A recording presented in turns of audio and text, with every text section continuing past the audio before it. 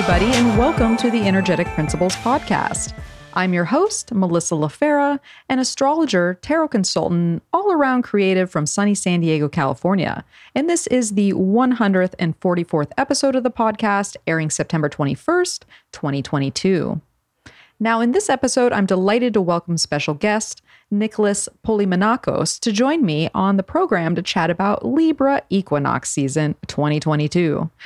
Now, Nicholas and I do an in-depth treatment on this pivotal season that is leading us into a powerful set of eclipses that are just around the corner. First, we take a look at the Libra ingress chart for Washington, D.C. to identify what themes will likely continue to play out for the U.S. over the next 6-month period. We then go on to walk step by step through the season's astrology, which includes a Jupiterian Libra new moon, a Chironic Aries full moon, Mercury, Pluto, and Saturn stationing direct, Sun, Mercury, and Sun, Venus Cazimis, and much more. And so, the cosmos is ripening a Kismet setup. So saddle yourselves up and get ready for this life-shifting ride. Now, to connect visually with the astrology as we step through the charts, you can tune into the video version of this episode on YouTube. Now, if you'd like to support this program, feel free to come over to energeticprinciples.com, where you can book a personal consultation with myself, or you can leave a one-time tip in the tip jar. And you can also sign up for my monthly transit newsletter, The Heavenly Wind, which will have its next installment going out on October 1st. And it is a meaty newsletter that is packed with all sorts of goodies to keep you in the know for the month ahead. Now, of course, I would like to share that I do have a 3-month hotspot personal consultation that is just kind of perfect for these months ahead, because we do have a lot of action in the skies with the upcoming eclipses, the Mars retrograde cycle, and much more. So if you'd like to connect with your personal astrology beyond, the kind of mundane readings that we do here in the program, come on over and book a personal consultation. All right, so who is ready to hear all about this year's Libra season? Here we go. Now let's meet our guest. All right, I am so happy to welcome to the program. We have a new guest with us here today. We have Nicholas Polymenakos with us. Thanks for joining me, Nicholas. Thank you, Melissa. And you got my name dialed in. It's a challenge. We worked on it. We worked on it, but it didn't take long. So yes, it's good to be here. Thanks for having me on. So yeah, absolutely. I'm excited to have Nicholas on the program here today to talk about Libra equinox season 2022. It's fall. It's already here. What? Where's this year going? It's ridiculous. Yeah. I'm staying in Portland, Oregon these days, and the summers are warm and stuff, and I'm just not quite done with it yet. I don't want to, but in general, I'm a big fan of fall in general, and because of things are so visually in front of you with change. Yeah. So if you're living in the part of the world that you have the trees and the leaves falling and the wind blowing through and the clouds moving fast, I appreciate that. But just give me a couple more days of heat. Just before we turn over here. Well, what? Yeah. These climate these days, you might just get that. Yeah, who knows? Totally we really don't know. Yeah, totally. So we're going to talk all about the fall season. Of course, it's fall if you're in the Northern Hemisphere. I know we have some listeners in the Southern. So, happy spring coming there, which always blows my mind, to be honest. But we're going to talk about the equinox. We're going to talk about Libra season as a whole. We know Libra season is definitely leading us into some big astrology that is coming later in the year. But before we get started here, because Nicholas is new to the program, tell us a little bit about yourself. Let the listeners know who Nicholas is. Well, Nicholas, that's me, is first and foremost a human being on this planet. I will say that, which means I am faulty and I'm proud of it. And I will let the listeners know one part of my chart. I am a Gemini. And I've been in the Pacific Northwest for a while, and I've been studying astrology. I'm going to date myself here, but it's got to be 25 plus years. I've been on the professional angle for at least 2008, 2009. And I love it. And I love helping people one-on-one. I also have had a foot in the astrology community itself with conferences and other interesting things, organizations. I just got done helping put on the ESAR conference that was outside of Denver.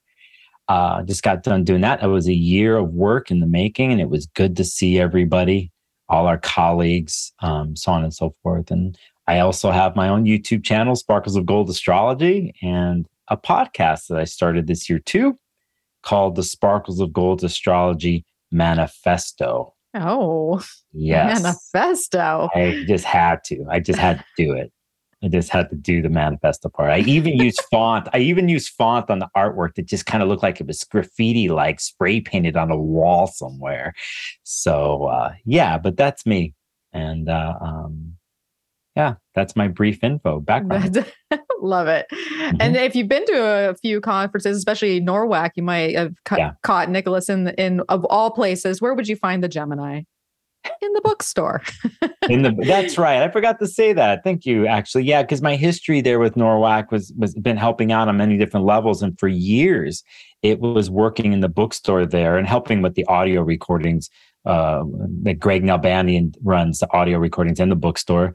Him and Patrick Carrick, I've worked with them in the bookstore for years, and small and big conferences, but at NORWAC, and love that part of the astrology world, astrology books and literature. And I've learned a little bit over the years. And so I'm pretty good at guiding people, like, tell me what you're into. And I, in Hermes fashion, point them where to go. And so yeah, thanks for reminding me of that, Melissa. Yeah. Well, when you got, once again, when you're Gemini and you got your hand in so many cookie jars, you might forget the ones that you're, no, totally. But I think that's the first place I ever saw Nicholas was in the bookstore there. And, that is very helpful because there are a lot of astrology books out there. And I walked in and was so overwhelmed of like, oh, well, which one? What do I need? What should I gravitate to? So to have Hermes just sitting there, knowledgeable, knowing where to guide you is very valuable. So yeah, agreed. Yeah. Yep. Well, it's good that we have Hermes with us here today too, because we got a lot to talk about, a lot to navigate through. And so, we're moving into Libra season. This is our bi-yearly equinox. Libra ingress is going to happen on Thursday, September 22nd, which I think this podcast will air maybe like a day before that. So you're probably listening to it around the equinox if you're in there right away and you get this podcast right when it releases. But this is equal day, equal night with the equinox, and with Libra season, which is cardinal air, we have a focus, at least a solar focus, coming onto Venus there. So that's some big news with the Libra ingress. We also are going to have a new moon in Libra, which is going to be opposite Jupiter retrograde. So I think that is another interesting lunation to talk about, and has kind of a background in some of the lunations that have come before, especially in June and July there. We have a full moon in Aries, which is always a party, with a slow Mars squaring Neptune. So we'll be talking about that. We have cardinal cardinal quarters. And so life really tends to move along when we have cardinal energy pushing us forth. Mm-hmm. We got 3 stations. We got Mercury going to station direct, Saturn and Pluto all stationing direct. Mm-hmm. And we start Libra season on a Sun cazimi with Mercury, and we end it with a Venus cazimi on the Sun. So, wow, what a month. So, Nicholas, where do you want to start? Do you want to talk a little bit about just the equinox in general? We could start. What do you have to say? One thing that's, just right there, I think, with us while we're doing this recording is, what's happened in the last 24 hours with a Mercury-Jupiter opposition. Yeah. And, I in a sense, it's a chapter in the story, because you mentioned we have new and full moons. Jupiter is involved in a lot of this. So to give those listening and watching, like, I like to look at things as a story in an opera. Yeah. And with transits, and sometimes we hear about important transits that happens on this day or this week, but there's always chapters before and after. And I like to talk about those chapters because it gives you a sense of like you're in the story, and that one part of the story doesn't make up the whole thing. Mm-hmm. And it's something, if you can understand and look at things that way, then you could feel that you're part of the story and part of the changes. Like, oh, I remember last week or this time when Mercury and Jupiter had their opposition, and what was happening with communication and Jupiter influencing that and the big ideas, so on and so forth. Or maybe they weren't flowing. But here, when we get to the next chapter, let's say, with however Jupiter is involved, you can tie it in to the aspect before. So just want to say that out loud. And when we're looking at just in general with a seasonal change, and it being cardinal, I think there's this at least in the northern hemisphere, there's this outwardness that happens because of summer, and pushing out into the world, put an expression, and so on and so forth. And you find yourself doing that by yourself, or you're doing it with others. You get to the mutable sign here, summer is ending with Virgo. There's that transitional point of you're still kind of outward there, but you start to look within. Mm-hmm. And when you get to something like the equinox, you kind of have the recap that happens with yourself within, and then you take that somewhere else. And where do you take that? You get to a place with Venus and Libra, and you start to relate to others about it. And maybe you get to hear about their recap, and that's the way I kind of look at it. I look at it in that sense. And when Venus comes in and you're about to share something, you're about to have a conversation, and so on and so forth. And speaking of, conversations, we've had a precursor, a chapter here before the equinox, and it is the Mercury retrograde, and it is Mercury being in Libra right now. So we've already had some Libra to guide us through here, to introduce this equinox. And the sharing of what's happened pretty much the last 3 months. So that's one way I think about it. Mm-hmm. Yeah, the Mercury is definitely telling a story here. Mercury has foreshadowed quite a bit of Libra, more than I would have liked, to be honest. Yeah, this is coming from a 12th house Libra place in my chart, but I think you're absolutely right about the idea of chapters, and especially, this is a unique year. I'm like, this is a unique year. Actually, the last 3 years have been unique years, but playing into the whole, the Mercury piece that we're in right now. And of course, Jupiter is still in Aries, which, Jupiter in Aries, this is a big chapter change just in general for everyone. You hang out, the planet of forward momentum and growth hangs out in the first sign in this initiatory energy.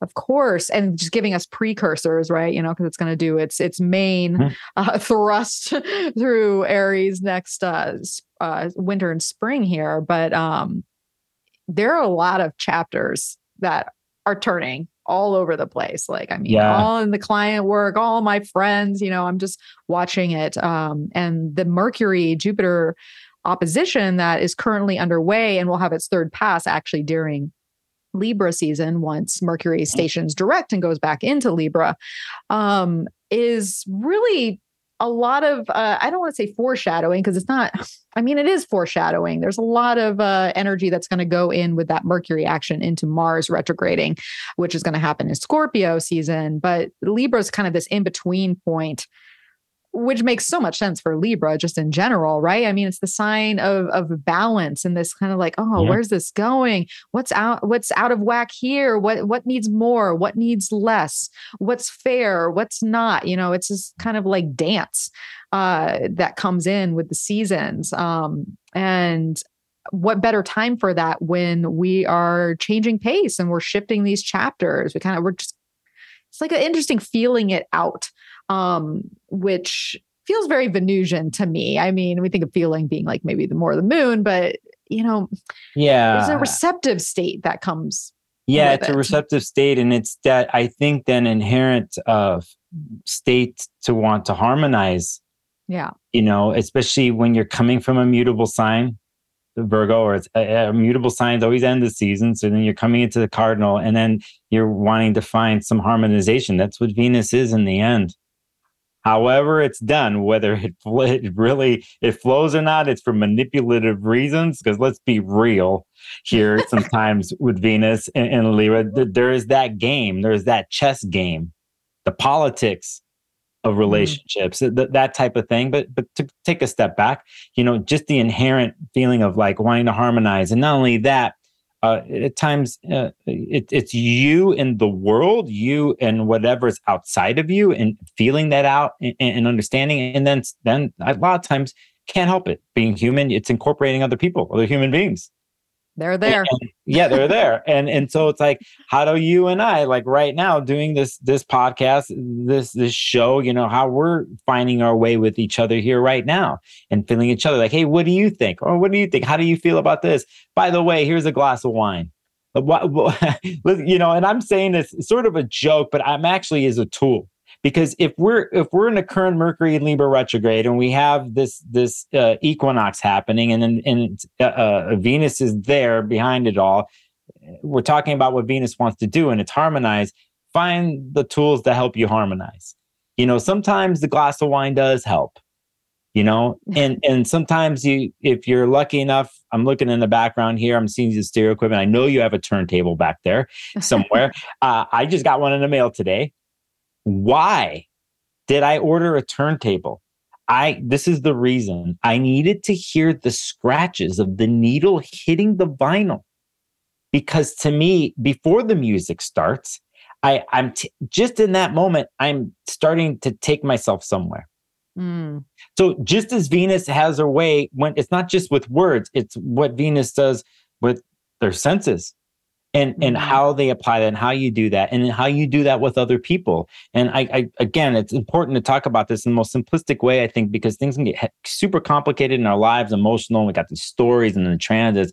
But what you can do as a person, as a human being, the power that you have with yourself and other people. And if you're using Venus as a vessel, is to run through your senses. And then you have it in equinox in Libra. It's not just like the Venus and Taurus were sitting in the backyard smoking a joint and eating too many brownies. It's not necessarily like that.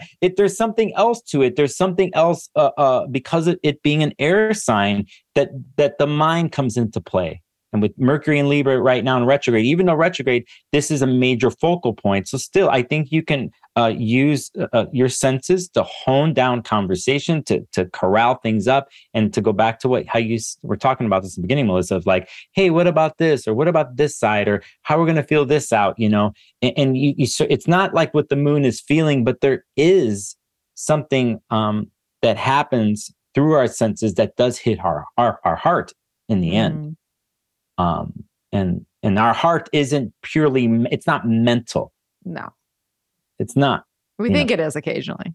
Yeah, we think it is, but it's not. Yeah, that's that word, think. Exactly. Yeah. We think it is, but and it's such an interesting thing too, having Mercury, and this is playing out in the equinox. We're going to take a look at the equinox chart here in a second for Washington, D.C. But one of the things that's interesting as we start Libra season, right? Because Venus is going to be on the coattails of the sun very soon, because as I mentioned in the kind of the outline as we started, Libra season is going to end with a Sun Venus conjunction. So Venus is actually starting out this whole transit in Virgo, which we know by dignity, Venus is it gets heady there, right? Because that's the idea of Venus. Venus, as you said, is a very sensual. She kind of like feels things out, touches it, tastes it. And in a Mercury sign and in an Earth-based Mercury sign, there's more of a practicality there. There's more of an intellectualization when it comes to just working with other people, romance, anything has to do with Venus and Mercury both. But when you're talking about like coming together with what's outside of you, and especially in this moment as we get to Libra season, the first word that came to my mind was humility. Because I feel, because we're all going through all these things right now, and there, I have not talked to one person that hasn't said in the last week or two that life is just throwing them things that are just like, what? Yeah, what is going on? And I feel like Venus is giving I feel like tapping into the Venus harmony action actually can come from a place of maybe humility right now. Just the Virgo side. Yeah, totally. I get it. It's interesting too, because we just came out of there's a chapter that just happened here with Venus in Virgo and Mars and Gemini squaring off of each other in the last week. Both those current situations in the end are ruled by Mercury in Libra. So I think I find it interesting, Melissa, that you brought up humility here, and it can be looked upon in different ways, but there is a groundedness. There's a way to be grounded with humility, and there is a way to take in something. We're not talking about shame and guilt. Yeah, but like the other things that can happen in the Virgo archetype story. But there is something to humility and a groundedness to it all, and a certain type of reality involved. And, and then that in Mars and Gemini being Mercury, you can computate that or express that through words. But I still think in the end that you want to get beyond the words. You can get stuck there too. That's true. A lot of heady energy going on here. But again, back to what you're saying, we're kind of in this place where Venus is in Virgo right now, but we know very soon here, Venus is coming home, so just to keep that in mind as a beacon of light. Yeah, we're going to be laying out the welcome wagon for her. She's been through so much all year. It's like, poor Venus. Venus is just getting worked. Yeah, totally. Yep. I agree with you. You know what? I think that's, again, a great point. If I were, for me as an astrologer, think about there's the important transits of the year, so on and so forth. For me personally, it's the eclipses. And so that's for another conversation. But the reason why I'm saying that is because the North and South Node currently, North Node being in Taurus, ruled by Venus, South Node in Scorpio, ruled by Mars. So wherever Venus and Mars are going to be the whole year, whenever these eclipses are, they're the focal points in the end. Yeah. And what is Venus and Mars? In the end, it's always a relational thing. How you stand with yourself or with the other, so on and so forth. So this world has been spinning on relationship soap opera and drama since the beginning of time. I know. So anyway, humility is good, though. I'm a believer in a healthy way of humility, but then it has to go somewhere. And so, like you said, the welcome mat, bring it on, Venus and Libra, and we're going to take things to another level.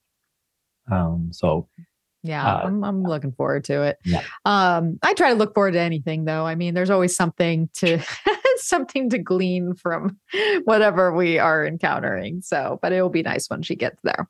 Yeah. So let's see, is there any other thing I got to say before? No, I think we kind of wrapped up our seasonal overview. So let me go ahead and share my screen. If you're watching the video, we're going to take a look at the ingress chart set for September 22nd, 2022, 9:03 p.m. Washington, D.C. So now, Nicholas, I don't know if you're into mundane or politics or world affairs or anything like that, but a little bit. I know, me too. I try not to obsess over it, but I do have to say I find it fascinating. And I know we're not going to really talk about eclipses here today, but we're kind of going to talk about eclipses a little bit because we're headed towards them. Mm-hmm. And I think what we're going to encounter in Libra season, because the solar eclipse that happens at 2 degrees of Scorpio, we're going to feel all that. Libra season is really wrapped up in it. And like you said, right, Libra season and Aries and Taurus seasons and Libra and Scorpio seasons are 2 back-to-back times of year where we really experience the Venus-Mars exchange, mm-hmm. right? So I think that it would do us a good service to at least allude to the eclipses a little bit by the time the next episode comes out and the eclipse is already there. And they're like, I needed to know. No. But yeah. So, but we're setting up the story though, basically. We're setting up in the eclipse stories here pretty much with the equinox and the end of September and October. It's just a huge setup. So, yeah. Well, and I think this, if you're looking at the chart here for Washington, D.C., we have Taurus rising on Uranus and the North Node there. So, I mean, you can't get much more eclipsy for the U.S. than this configuration. We've got the sun in Libra there conjunct that Mercury retrograde, because I think we kind of said this briefly and we'll talk about it a little bit more, but Libra season starts out with the sun Mercury inferior cazimi, that is embedded not only in Libra season, but within the second half of the year itself. We got a moon in Leo, which is interesting because we have another late degree moon that is really not making aspect to much. And you have that. And if you're saying that, by the way, another late degree moon, because what we've had this year, it's the beginning of the year, the lunations we had with new or full, they were happening in late degree. Yeah. Also, you just reminded me of that, by the way. Of this late degree happened a lot in the beginning of the year with certain lunations. So just want to point that out. Which is always interesting to me. Yeah. And then we had those late degrees with the full moons. And now we have these new moons at the beginning degrees, which are fascinating because once again, to go back to what you were saying with the chapters that turn. I mean, we can talk a lot about chapters and where the story is when we just look at degrees in themselves. Earlier degrees are going to have a lot more to still brew and introduce, where last degrees can get very pregnant with energy that is ready to change in some way. So that is something to look at. I'm trying to find I have this whole mind map of 2022 that has all the charts and all the mind map. Oh, you would love this. I'm all about it. I'll have to show you. Here I go. I'm like, where is the Aries ingress? Yes. The point I was trying to make this whole entire time was that the Aries ingress for Washington had a Gemini rising. And so when we have a mutable rising sign, we always want to look at the Libra ingress, because there will be two important charts, mundane speaking, for the year. So this chart is going to essentially pick up where, I mean, the Aries ingress encompasses the whole year as a whole, from Aries to Aries, but for the United States, there is this kind of pickup chart that is happening right now. And it is a loaded chart. Pluto on the midheaven, when we have we talked about this in the last Mars retrograde episode, we're going to have a lunar eclipse on our voting day. You can't make this stuff up. Of course. Of course. I know. So, and the ascendant squaring Saturn there. So, I mean, Nicholas, what pops out to you just right away from this chart? I'm trying not to bring my personal world into this, because I'm looking at this chart and what it does to my own world, chart, being a Taurus ascendant. But I just can't help to focus on Sun Mercury conjunction. And as a guiding light, and the reason why I'm saying this is, and there's those who listen to your podcast, I know, who know astrology. We're at all different levels here, right?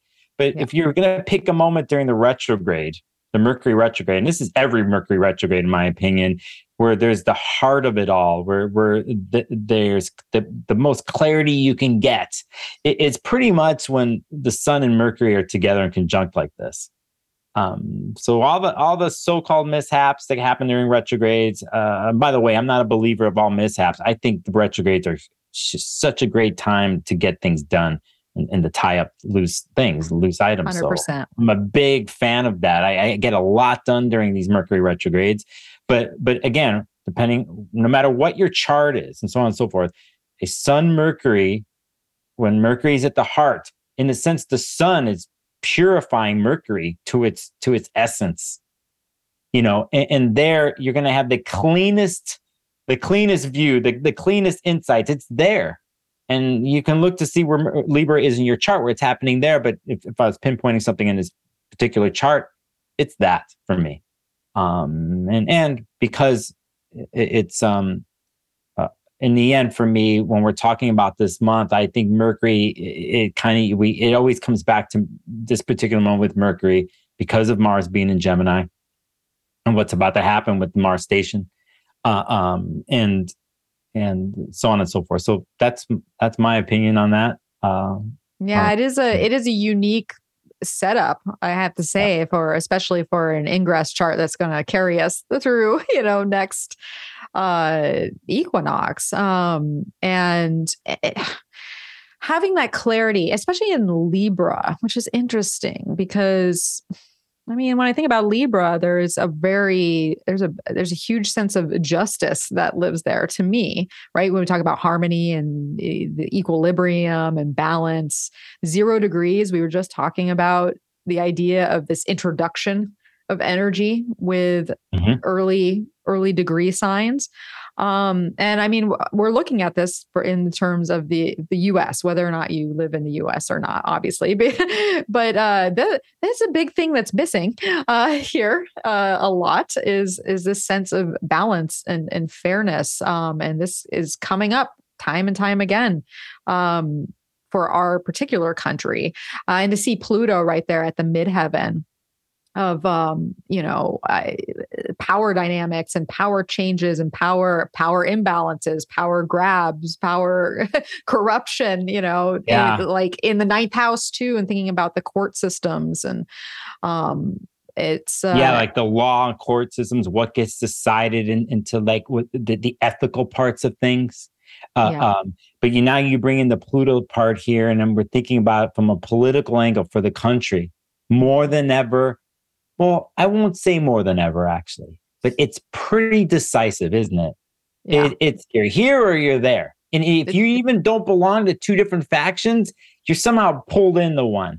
But this isn't the first time this has happened. This was happening during the Civil War. This is why the Civil War happened. It was a lead up, and this decisiveness. Now, here we are at this point in our country. You would think here with Mercury, Sun, there is clarity there, but bringing in the Pluto story here of laws and ethics, that type of thing with the court, there's a negotiation here. The first thing that comes to my mind, the possible negotiation. It doesn't mean that everyone gets what they want or what quote unquote justice is and what it means. What it means for you and I, it can mean something completely different for someone else, whatever political views that they have of what justice means. So, but we do know that's on the table, that word. But the other part of it, I think here, and what this is a setup for is like pure negotiation. And who better to do something like that? With Mercury and Libra, then you're going to have Pluto. So it's no joke what's about to be said. The words, can the words be the words as vessels? Are they come across as like, oh, I feel like you're listening to me. Now, that's one thing. Instead of like, I'm screaming at you and no, I'm right, and so on and so forth. I think with something like this is like people like they'll at least portray that they're listening to each other. They'll put on the facade. They'll put on the facade. They put the little penis shell on there. Like, oh, okay, yeah, I heard what you said. Now, are they agreeing to anything? Are they still on extreme sides? Yes. But I think when it comes to politics and let's say rule of law and things like that, that's always been a negotiation. Whether it happens in the Supreme Court level or it happens in the legislative end, there's always banter back and forth, and there's always the weighing out and so on and so forth. That's just part of what our country is. And that doesn't mean we actually get somewhere either, because that's the thing is like, just because it's there. Stalemate. Yeah. Then you can find yourself like still like, oh, I listen to you, listen to me. And then, but still like no one's budging. But Yeah. But I think it feels like there's going to be pressure to have some sort of, just with Pluto on the midheaven there, but being essentially the point of leadership, and then having the people represented by the ascendant there, or the land, also the moon in Leo, if the ascendant right on Uranus and North Node, I think people are going, this is a volatile combination, as far as like, wake it up. What are we doing? Yeah. Yeah. I think part of this too, when you bring up the ascendant here and Taurus, and in the sense of, we think in basic terms of Taurus with resources, and the Yes. sense of like what it is, it's always connected to money and coins and cryptocurrency, by the way, all those types of things. We're in an interesting point right now because of the inflationary stuff that's happening. And I've been seeing massive layoffs in the last 2 to 3 weeks, even the tech world. I'm not talking about like the auto industry and stuff too. I'm talking about the tech world. Patreon just shaved 20% of its workforce. A bunch of other tech companies have been doing it. And so even on that angle, I almost feel like that on a corporate level, that other corporate boards see what's happening, and they've been waiting for this, and they've been waiting to shave off employees. Because in the end, it's in this country and the way it's run, the number one thing in the end is always profit at all costs. So, if you think about it from an objective point of view, from the corporate end, they'll do anything to keep the profit going. You shave 20% of your workforce, it's a headline in the news. It sucks for the people getting laid off. But in the end, shareholders or whoever's on the board, if it's private companies, they're still making their cash. They're still making their dough, And this, I think, is at the heart of our country, in a sense. For me, it's a class issue, always, in the end. Because it's the thing about like, who makes the money for whom, or who does the work for whom. And I think here with a chart like this, when you have certain things happening in laws, and we're not talking about just civil rights here, we're talking about worker rights. We have more than ever, you see people trying to start unions at Starbucks and Amazon. They just bypassed the railroad strike here so many days ago, but that's not going away. That is not going away. So basically, resources, who controls the resources, and then to bring in Pluto in here, what you said about law and stuff, what happens on the legislative end, and what's been happening for years here of laws being changed, lobbyists, so on and so forth, and how they create control for the corporations to do whatever they want to do. Now, if everyone's listening to what I'm saying here, you can kind of see where I stand a little bit with things. But in the end, regardless of what party you belong to, if you belong to a party, in the end, resources and basic survival is really on the table right now. And I think it was really exposed because of COVID. And I think you see fundamental breakdowns happening in the workforce area, or just how people living. And then now you have inflation, the cost of gas. I just went to go buy something at the store the other day. It just all of a sudden was $2 extra. And that's me. And you have to imagine, it doesn't matter what party you are after that. People are going to the store and they're going to buy things, and everything's expensive. And so I think that's a pressure cooker. And I think that is not going away. The layoffs, the inflation, and just how tight money is.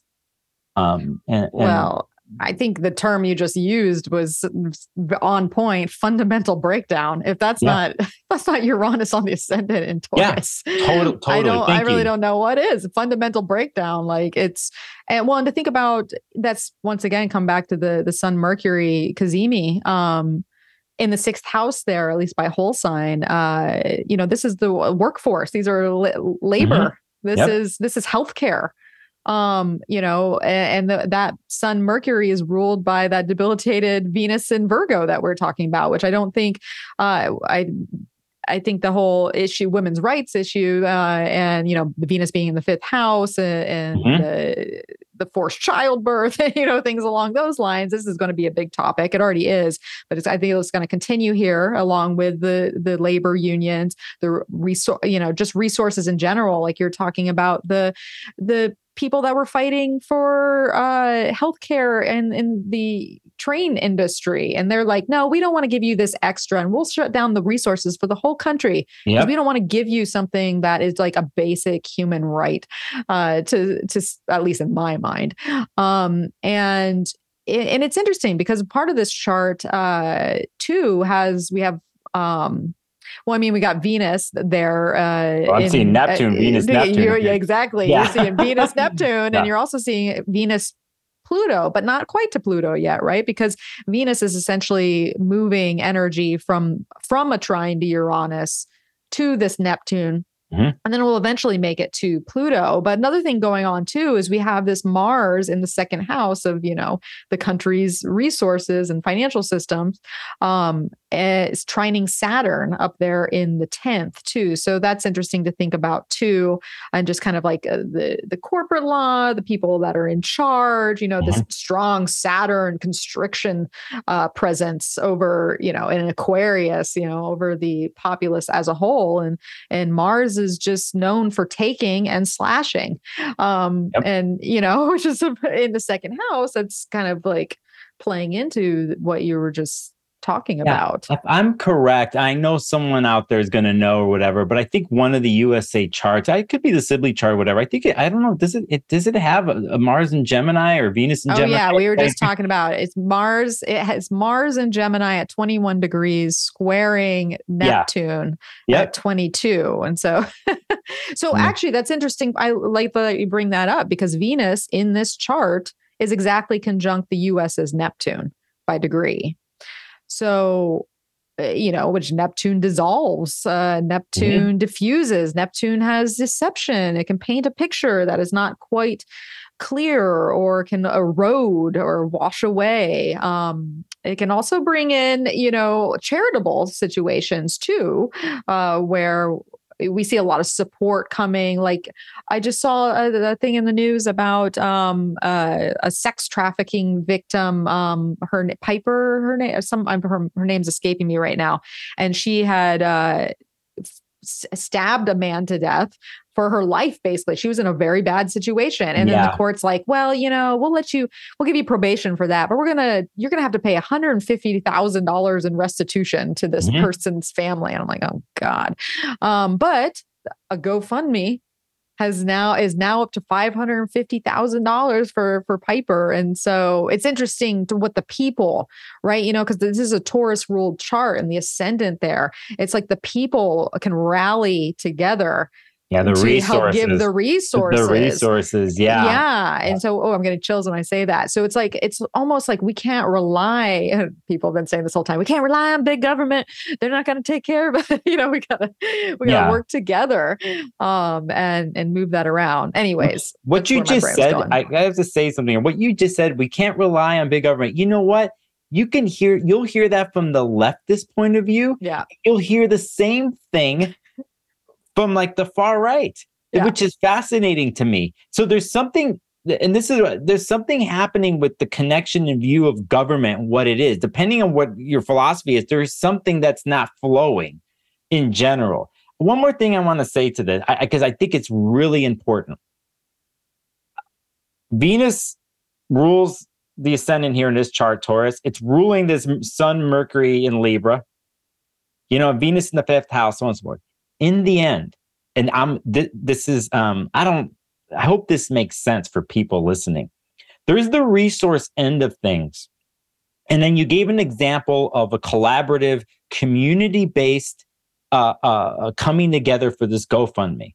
But you've seen this I know people have seen it in their local world during COVID because people had to watch each other's backs. They had to come up and deal with whatever it is. You couldn't go anywhere. You couldn't get this. You couldn't get that. You helped your neighbor. Hopefully you did. Hopefully your neighbor helped you. Some of us or some people haven't had that happen to them and they've been alone, alienated. And this is a major thing that's going on here because in the end, it's about connecting, relating with Venus, whether you're doing it with your mind, with resources, and in the end, your heart, or you use other vessels as an expression from your heart to help other people. And I believe something like a Uranus and Taurus transit that's happening is, Uranus bringing something new or to shake up foundations. Yes. But in my mind, that transit actually, what is new is actually what's always been around in the end of what humans can do when they look at each other face to face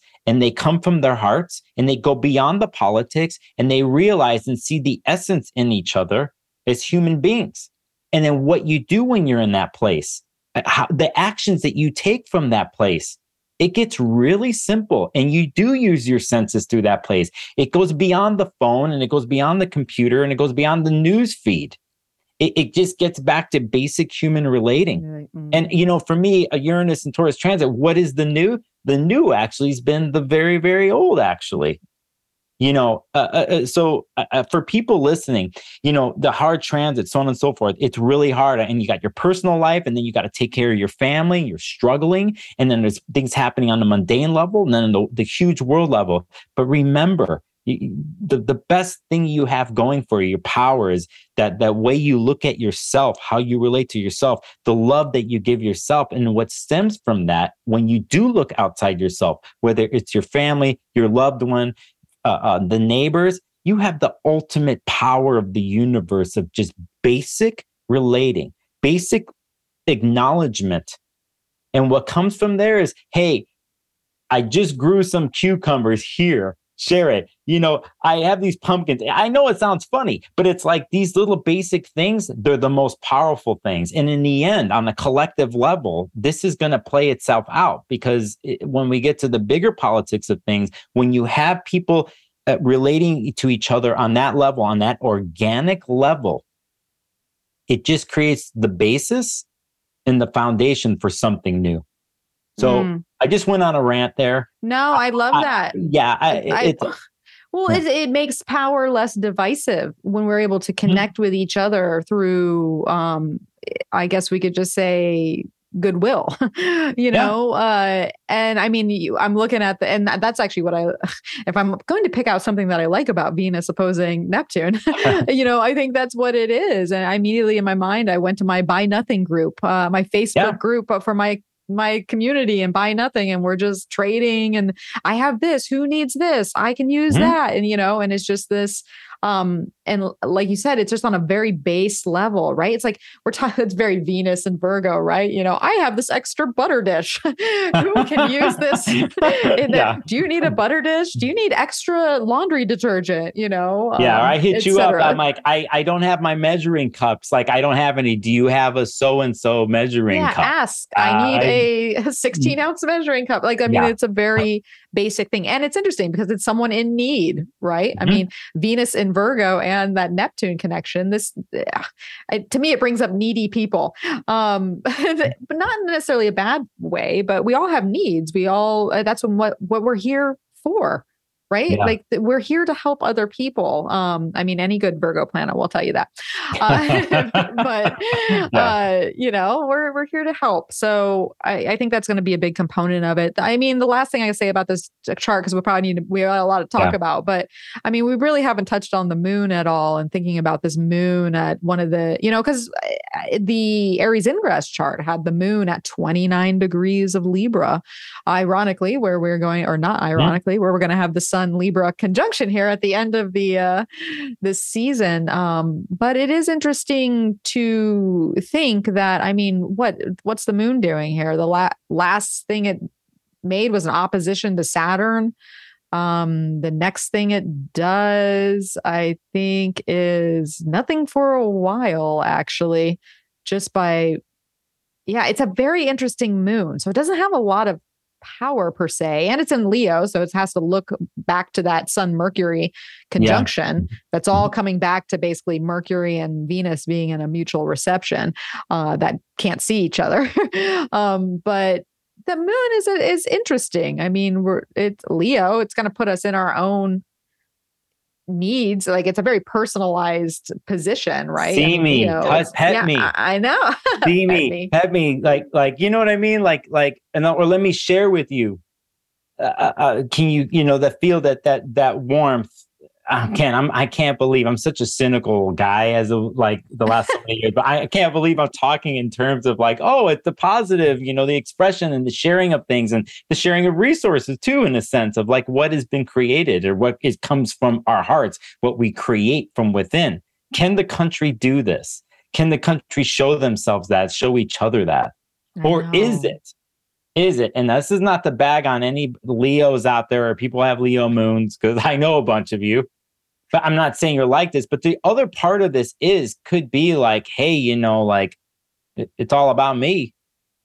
There is nobody else, and it's just, again, with anything in astrology, there's polarity and understanding all sides of signs and transits and so on and so forth. So to look for a way, of the Leo moon. But again, anyway, I'm not trying to talk negatively. I'm just trying to see all the sides of it. It's just, well, and it's a late degree there. So this is not a new issue. It could be coming to terms with either one of these things for all of us individually and as a country, and also how it's the fourth house, how we relate to our land. And because I think just having Taurus rising with Uranus there's going to be definitely environmental things that are going to come up in the next 6 months as well here too. So it's a loaded chart, and I think the eclipses are absolutely going to activate it. But definitely. I guess we'll hope for I guess we'll hope for the best here. We're going to lean into that idea of like caring for one another and in times of need, and hope for some changes. We are in the Pluto return for the US, so having Pluto on the midheaven is very apropos for whatever needs to go down. I don't think there's any running away or hiding from anything now. I think it's all in front of us. And it's for a while. When we get into the Pluto ingress in Aquarius, and when it sticks finally, it's all going to be in front of us, and we just have to pick how we deal with it.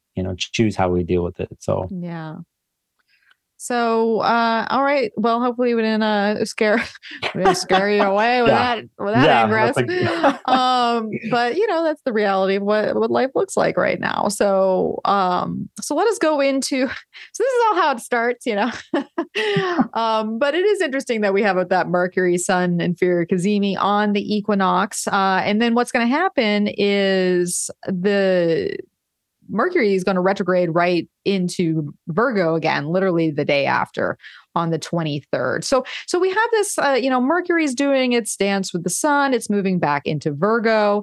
We also are experiencing that Venus in Virgo opposing Neptune that we were just talking about. And on the 24th, it will perfect that weekend, that's Saturday. But this is all leading us to this is the dark cycle of the moon phase, because we're leading to our new moon at 2 degrees of Libra on Sunday, the 25th. So, Nicholas, what do you think about the kind of Mercury meeting the sun, moving back into Virgo, Venus going through these moves all before we reseed in a new moon? Yeah. So it's interesting. You have some clarity that can come up with Sun, Mercury in a balsamic phase. You have Venus, Neptune, which I think can contribute actually to clarity if it's followed through upon, because Venus and Neptune opposing each other. It's like there's the dream and the vision, and then there's the reality. And can you connect those two together? And what I'm saying by that is, with an opposition with two planets 180 degrees from each other, on paper, when we learn astrology, we try to bring the two together and to find the balance between the two, to integrate them. That's my philosophy. So you have actually potentials here of clarity in so many different ways in the most darkest of places. Yeah. Within a balsamic moon, and what could happen there. And in a sense, you could call it I could say that it's some sort of a pre-germination that's happening, because then you do have the new moon, right? And things don't just shoot out of the gate. But it is a cardinal new moon. Yeah. But here, some of the clarity and vision, if you were to find that before and bring that into the new moon, you got Pluto helping out here, I think, with some of this too. But it's like there you can begin to put it out of you, out into the world. And again, let's not forget the Libra thing. What happens? It doesn't mean you get everything that you want, but it does mean that you can negotiate for it. You can work with it. Trying to stay positive here, So Yeah. Anyway, that's what came through me here on top of my head. I was just thinking about your admittal. I don't know the word there. Being like, I used to be a cynical person. Now you're just looking for the positive side. Oh, I got Saturn in the first house for everybody listening. Yeah. Yeah. So, no, I think you're absolutely right about that, and especially because, we wouldn't necessarily think that Venus opposing Neptune can bring us some clarity. But I think once Mercury crosses over from that Cazimi moment with the sun at such a powerful degree, right? This is like a world point degree. And then it moves back into its own sign. So then Venus really gets even more of that discernment with Mercury retrograding back into Virgo on the 23rd. So she actually meets the opposition with Neptune when Mercury is in Virgo again. So I feel like that bodes well, at least for Venus being like, I'm perceiving this, on a more realistic side of things, because I think you're absolutely right. We are at this juncture point in life. And it's like, what is the dream? What's the vision? What is real? What do I need to do? All the pieces of the puzzle. How do I need to transition in order to make that a reality? Or is that a little too utopian in nature or like ideal? And I have to kind of be like, no, this is how it is. I love it. What you were saying. I can have a little bit of this. I might not be able to have it all, but let's start picking this apart, because we're getting to this new moon on Sunday at 2 degrees Libra, and it's opposing Jupiter. And I mean, it's a cardinal new moon. It's going to move us forward. It's Jupiter. Jupiter's retrograde, but it's still in the essence of moving us forward. It's playing off of the Cancer new moon that was square Jupiter around June 28th, I want to say, give or take. And then also the trine during Leo season. So, this Jupiter story, to go back to what you were talking about earlier in the program about chapters and this, we're writing this 2022, but I feel like these chapters are really building something much larger. Yeah. Volumes. It's like certain chapters are closing a volume. Certain chapters are starting to write the next volume. But the discernment and Venus coming up against this Neptunian, vision, and then trining Pluto right at the same time, because, you make a trine to Pluto. Once again, there's like this exposure that comes out, like you get really down to the realness of something. And so this seems like such a turning point of a new moon, at least in my mind, like literally, I mean, pun intended, I suppose, since it's cardinal, but it's turning in the sense of me and you, because we got to come back to Libra Aries and what we kind of started the program with. Yep. And that's because of Jupiter and Aries and it opposing. And again, this is another chapter. We started this podcast talking about we're in a current Mercury opposing Jupiter. And so here's a big part of the story now, a bigger part. Pluto, to me, saves the day in this chart. If you don't take Pluto into account, please do, because I think having the relationship, even though Mercury's retrograde in Virgo, but having this Earth flow between Pluto and Mercury here, the practicality along with straightforward truth, with that, actually not a 2-page letter. A paragraph that's concise and clear and clean and brutally honest. It's what can happen right here. And we need that, especially in the always interesting story with the Aries Libra polarity. Aries is going to bust through the door Mars and just not even think about what they're going to say. Libra is not going to bust through the door Venus. They're going to wait and hear everybody else out. Maybe they say their truth. Maybe they hear other people's truth. In the end, the truth needs to be up on the table. So, if you think about the Mercury retrograde, if you think about this new moon, and in the end, what Libra Aries does, and it's a Mars Venus thing in the end, but it's like the relating and what's going on. Sometimes we hear one side or whatever, but then there's the truth. At least for this time being, it is the brutal truth and the acceptance of that. And then still this retrograde isn't done. Then you take that in and you're going to process that. But at least it's not flaky. It's not, it's not a flaky thing. It requires acceptance of like, this is what it is. Earth practical level, Mercury, trine Pluto, Earth signs, blah, blah, blah. This is what it is. And it's like, okay. And you know what? There's actually safety in that. It's groundedness in something like that. Because if it's not flaky, then at least you know where everybody stands, and then you can go from there. I love that. I love that. The idea of it not being flaky. Yeah. Because I mean, not to say that Libra can be flaky, or Gemini, we'll put that in there. No, but think about it. Here we have this Venus, Mercury, Pluto connection. It's almost like we get to talk the Venus. We get to be real about the Venus. Mm-hmm. And the Jupiter component backed by Mars in a trine to Saturn, that puts a little bit of a break on the Mars a little bit. It's like, okay, well, I'm not going to be as flighty or on the go or take this or take that. It's honing into Saturn. Saturn's like, hold up, Mars. In order to do this, in order for this to flow, in order for the chapter to turn and to write the new things, we have to, have some order, have some form, have some patience, have some accountability. Saturn isn't so bad, everybody. Just to let you know, like what Saturn could do, what Saturn brings, the constructiveness of it all. The reality, hey, like you just said, Melissa, like, hey, hold up a second. This could work, actually. Yeah. This could work, but it requires this work or this truth or this. And again, you asked me in the beginning of this, balsamic wise, what's happening into Neptune influence. Can you find the clarity? And in a sense, can one like imagine and dream of a solution or of a way? And then you get to this point where there's concrete things involved, reality things, and there is a way. There is a way.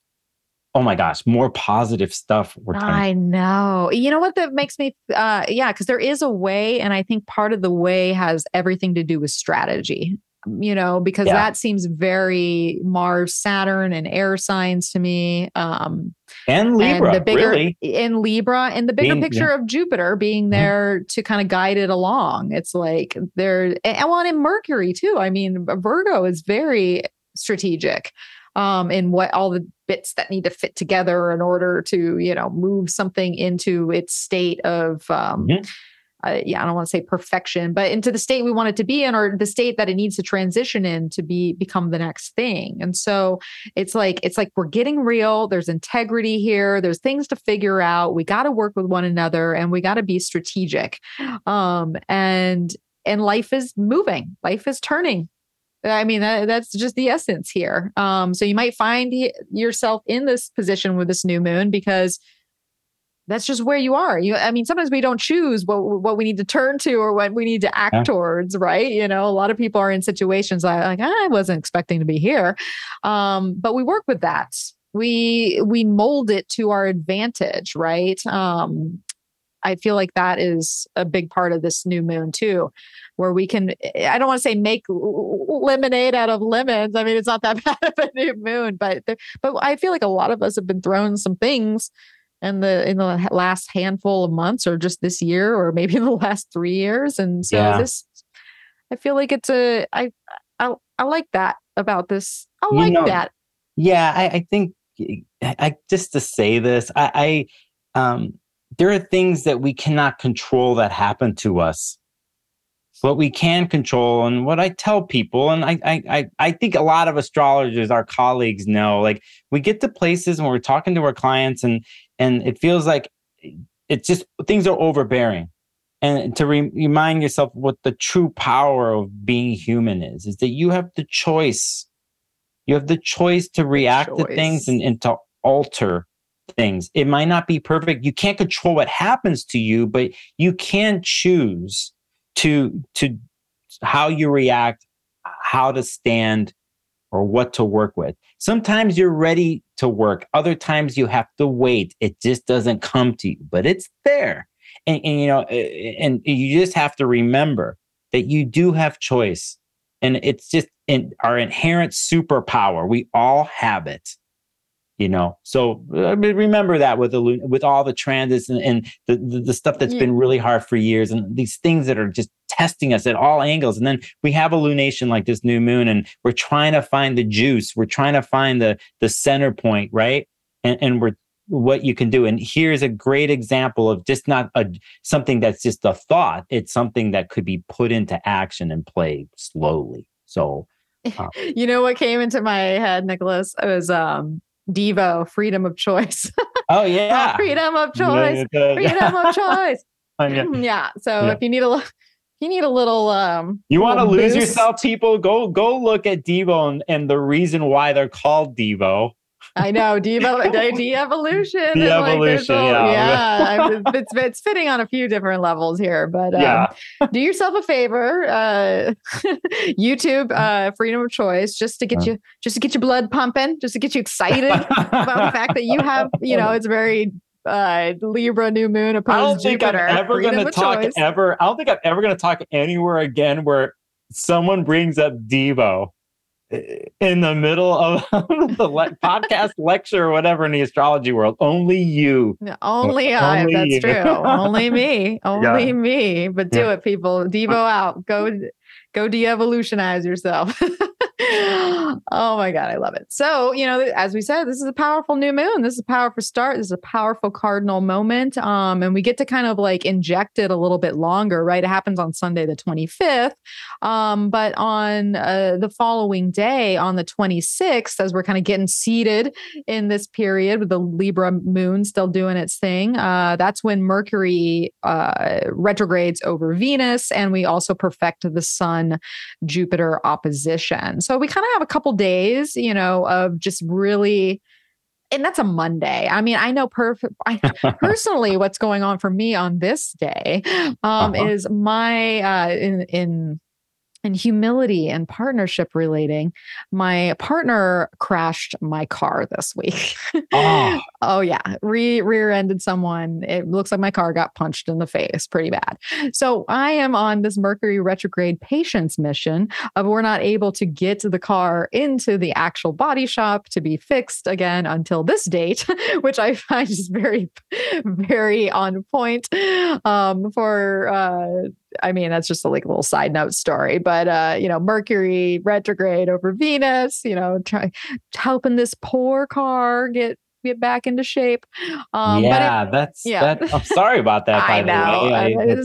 Spoiler alert to our Venus group later. Nicholas and I are in a Venus talisman group. And so this is one of my Venus stories and having to have grace in partnerships when you hear some news that you don't want to hear.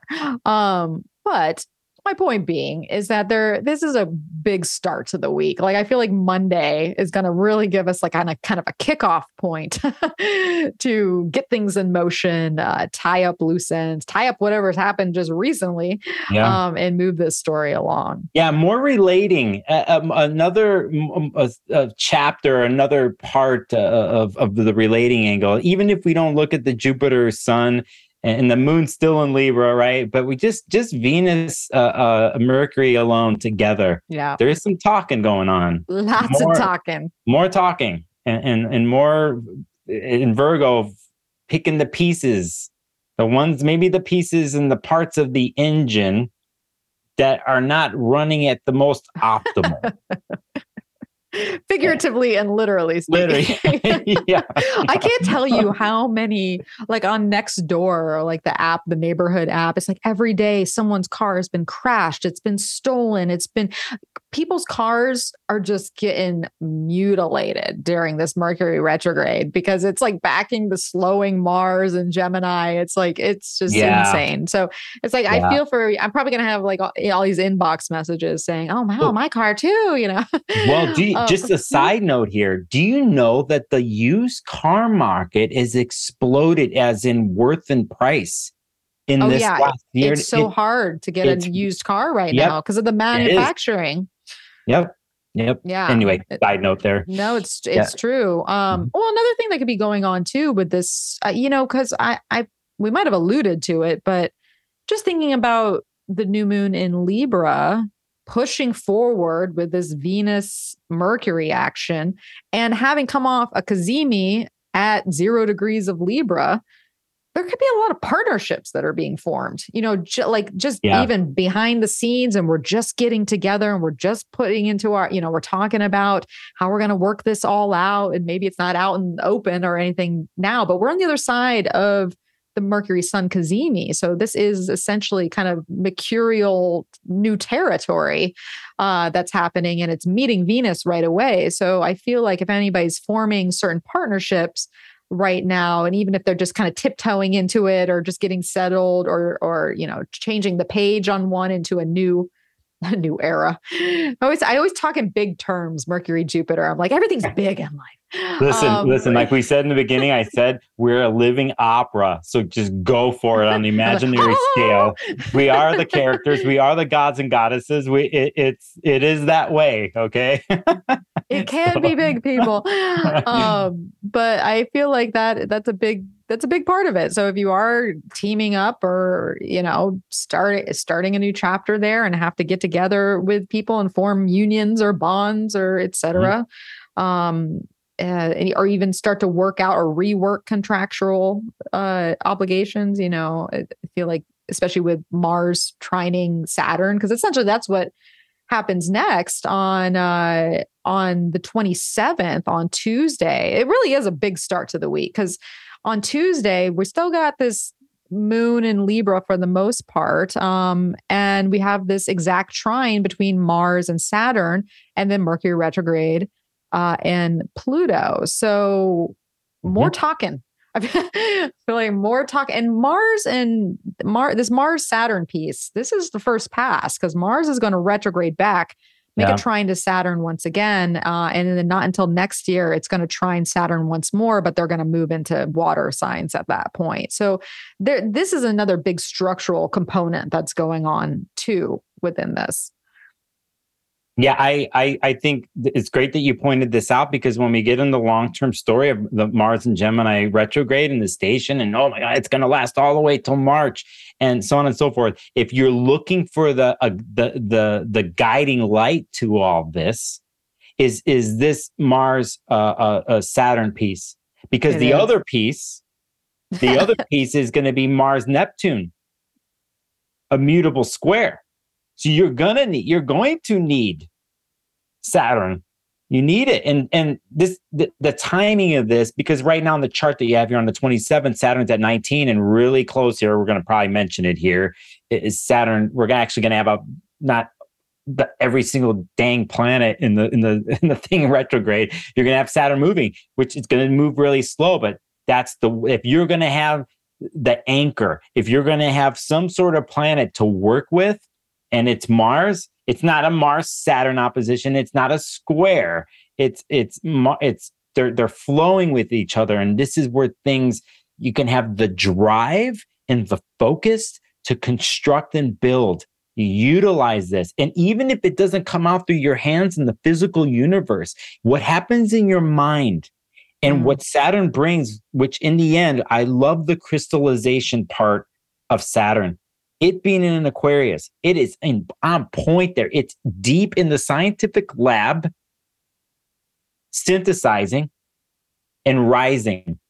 And you have Mars and Gemini there, where the thought, the ideas, the thoughts and opinions, what happens with Hermes going back and forth from this world to the underworld, the secrets and the mystery that it brings. And you could take those mystery and secrets and the word, and you could take the Saturn and Aquarius and crystallize those things together and build something amazing, not just for today or that week. It's for the long term. So, I got really excited about that. I know. I'm getting excited about it. Well, I see it in my own life. I mean, everything you're saying, I'm seeing in my own life. I'm seeing in people's lives around me. Like so many people are at this major turning point of energy and logistics for the long term, and where I'm, setting up shop and laying down foundations, and it's this. And we need that. That's when we need this Mars Saturn piece, because there is going to be that timeout, or maybe that confusion, or that diffusion of my mind goes blank, of Mars and Saturn, or not Mars, excuse me, Mars and Neptune squaring that's coming up. And so it's almost like this kind of precursor moment where we really kind of get to lay down the plans, or get the first, blueprint of what that might look like. Sure, it might change, but we're at this point that can start to get us there. And if we give it space and give it time, yes, it will reconfigure itself and then come back around for its, once we get past the retrograde, or not the retrograde as a whole, but just the stationing part that Mars is going to be doing and squaring Neptune. So it's like, use this time. I mean, it's like, really, it's like, use this time. It's like this fresh energy that is, like you said, it's still, there's still these retrograde components, right? Saturn is not quite direct. Jupiter is not direct, but it's this behind the scenes work. It's this, it could be internalization that's happening. Like, you got to change or strategize inside before it can meet the outer world to begin with. I beautifully said, Melissa. I think right with this particular, at this moment with that, it's more of the internalization, and maybe like, and then you start to see how things can be. And then you start to gather your resources and tools internally. But it's definitely an internal moment there. So yeah, fully agree. I like that. That was awesome. The inside job, right? You gotta, you gotta do it there first, and then everything starts to change. Because then if you try to change before you're ready on the inside, we know how that happens. The trickster starts coming out, and you're like, "Oh, you're not ready yet. Let me put this in your way. You haven't thought about that." Yeah. So, and remember, let's just one more thing. Remember, this is still Mercury retrograde. So again, I think the internalization of it all, especially Mercury, Venus there being in Virgo, more internalization there. And you got Pluto helping you out. Yeah, you could start to formulate and plan, and you don't have to, it's not a rushing thing. You're not have to rush to do it, Yeah. Well, we're about to roll out I guess we'll say the white carpet. For the next move, we have Venus moving into Libra. She's done her Venus, her Virgo tour, and on Thursday, September 29th, we're gonna wake up to Venus being in Libra. Saucy Scorpio moon on the south node, but hey, Venus. That's okay. That's all right. It's like, we'll work with that. I know. I'm like, right as she moves into Libra, it's like the moon in Scorpio opposing Uranus. But hey. So here she is. And really, so we're going to talk a little bit about Venus moving to Libra, but let's also think about, just a couple days later on October 1st, on that Saturday, she's going to make her opposition to Jupiter over the weekend, which I think could bode well for a nice weekend there. But let's pull back and talk just real quick about Venus in Libra. We've talked a little bit about it, but any additional thoughts? Anything we want to do lip service for her coming home?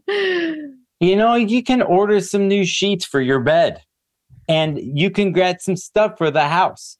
Anything that is going to make you feel harmonized within your home, because that's what Venus just did a trip, let's say, and went through these other signs, and then is like coming home, walking through the door. What do you do when you haven't been home for a while, and then you walk in? And not only that, the Venus in Libra house is just set up in a way. There's going to be maybe a little bit higher ceilings. There's going to be a nice a stereo system. The couch, the chairs, velour possibly. That's why I brought up the sheets for the bed. I was thinking, hey, let's get a good meal. We're going to have some ravioli and make some sauce. We're going to have some friends over. We're going to have some friends over. Yeah, exactly. And we're going to have the deal, and we're going to hear each other out in a way that no judgment let's say. And it says, no judgment. Hey, what's your story? And I'm like, okay, what's your story? And here's my story. And we're all heard. We're all heard, and our bellies are full. And it, not only that, something in the background. I don't know what that smell is, but it smells really good. I don't know what you're burning. It's like, oh, this is this new frankincense that I got, or this myrrh that I got, and we burn it. It's like, oh, where did you get that? And it's high quality. So just painting a picture of what could happen. And amongst all those little things, it's like, in the end, are we being seen and heard?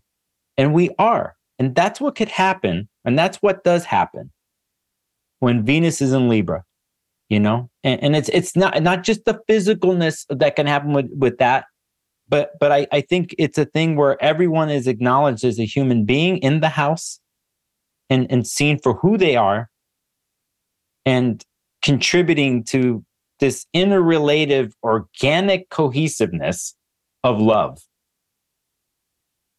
Anyway. I love it.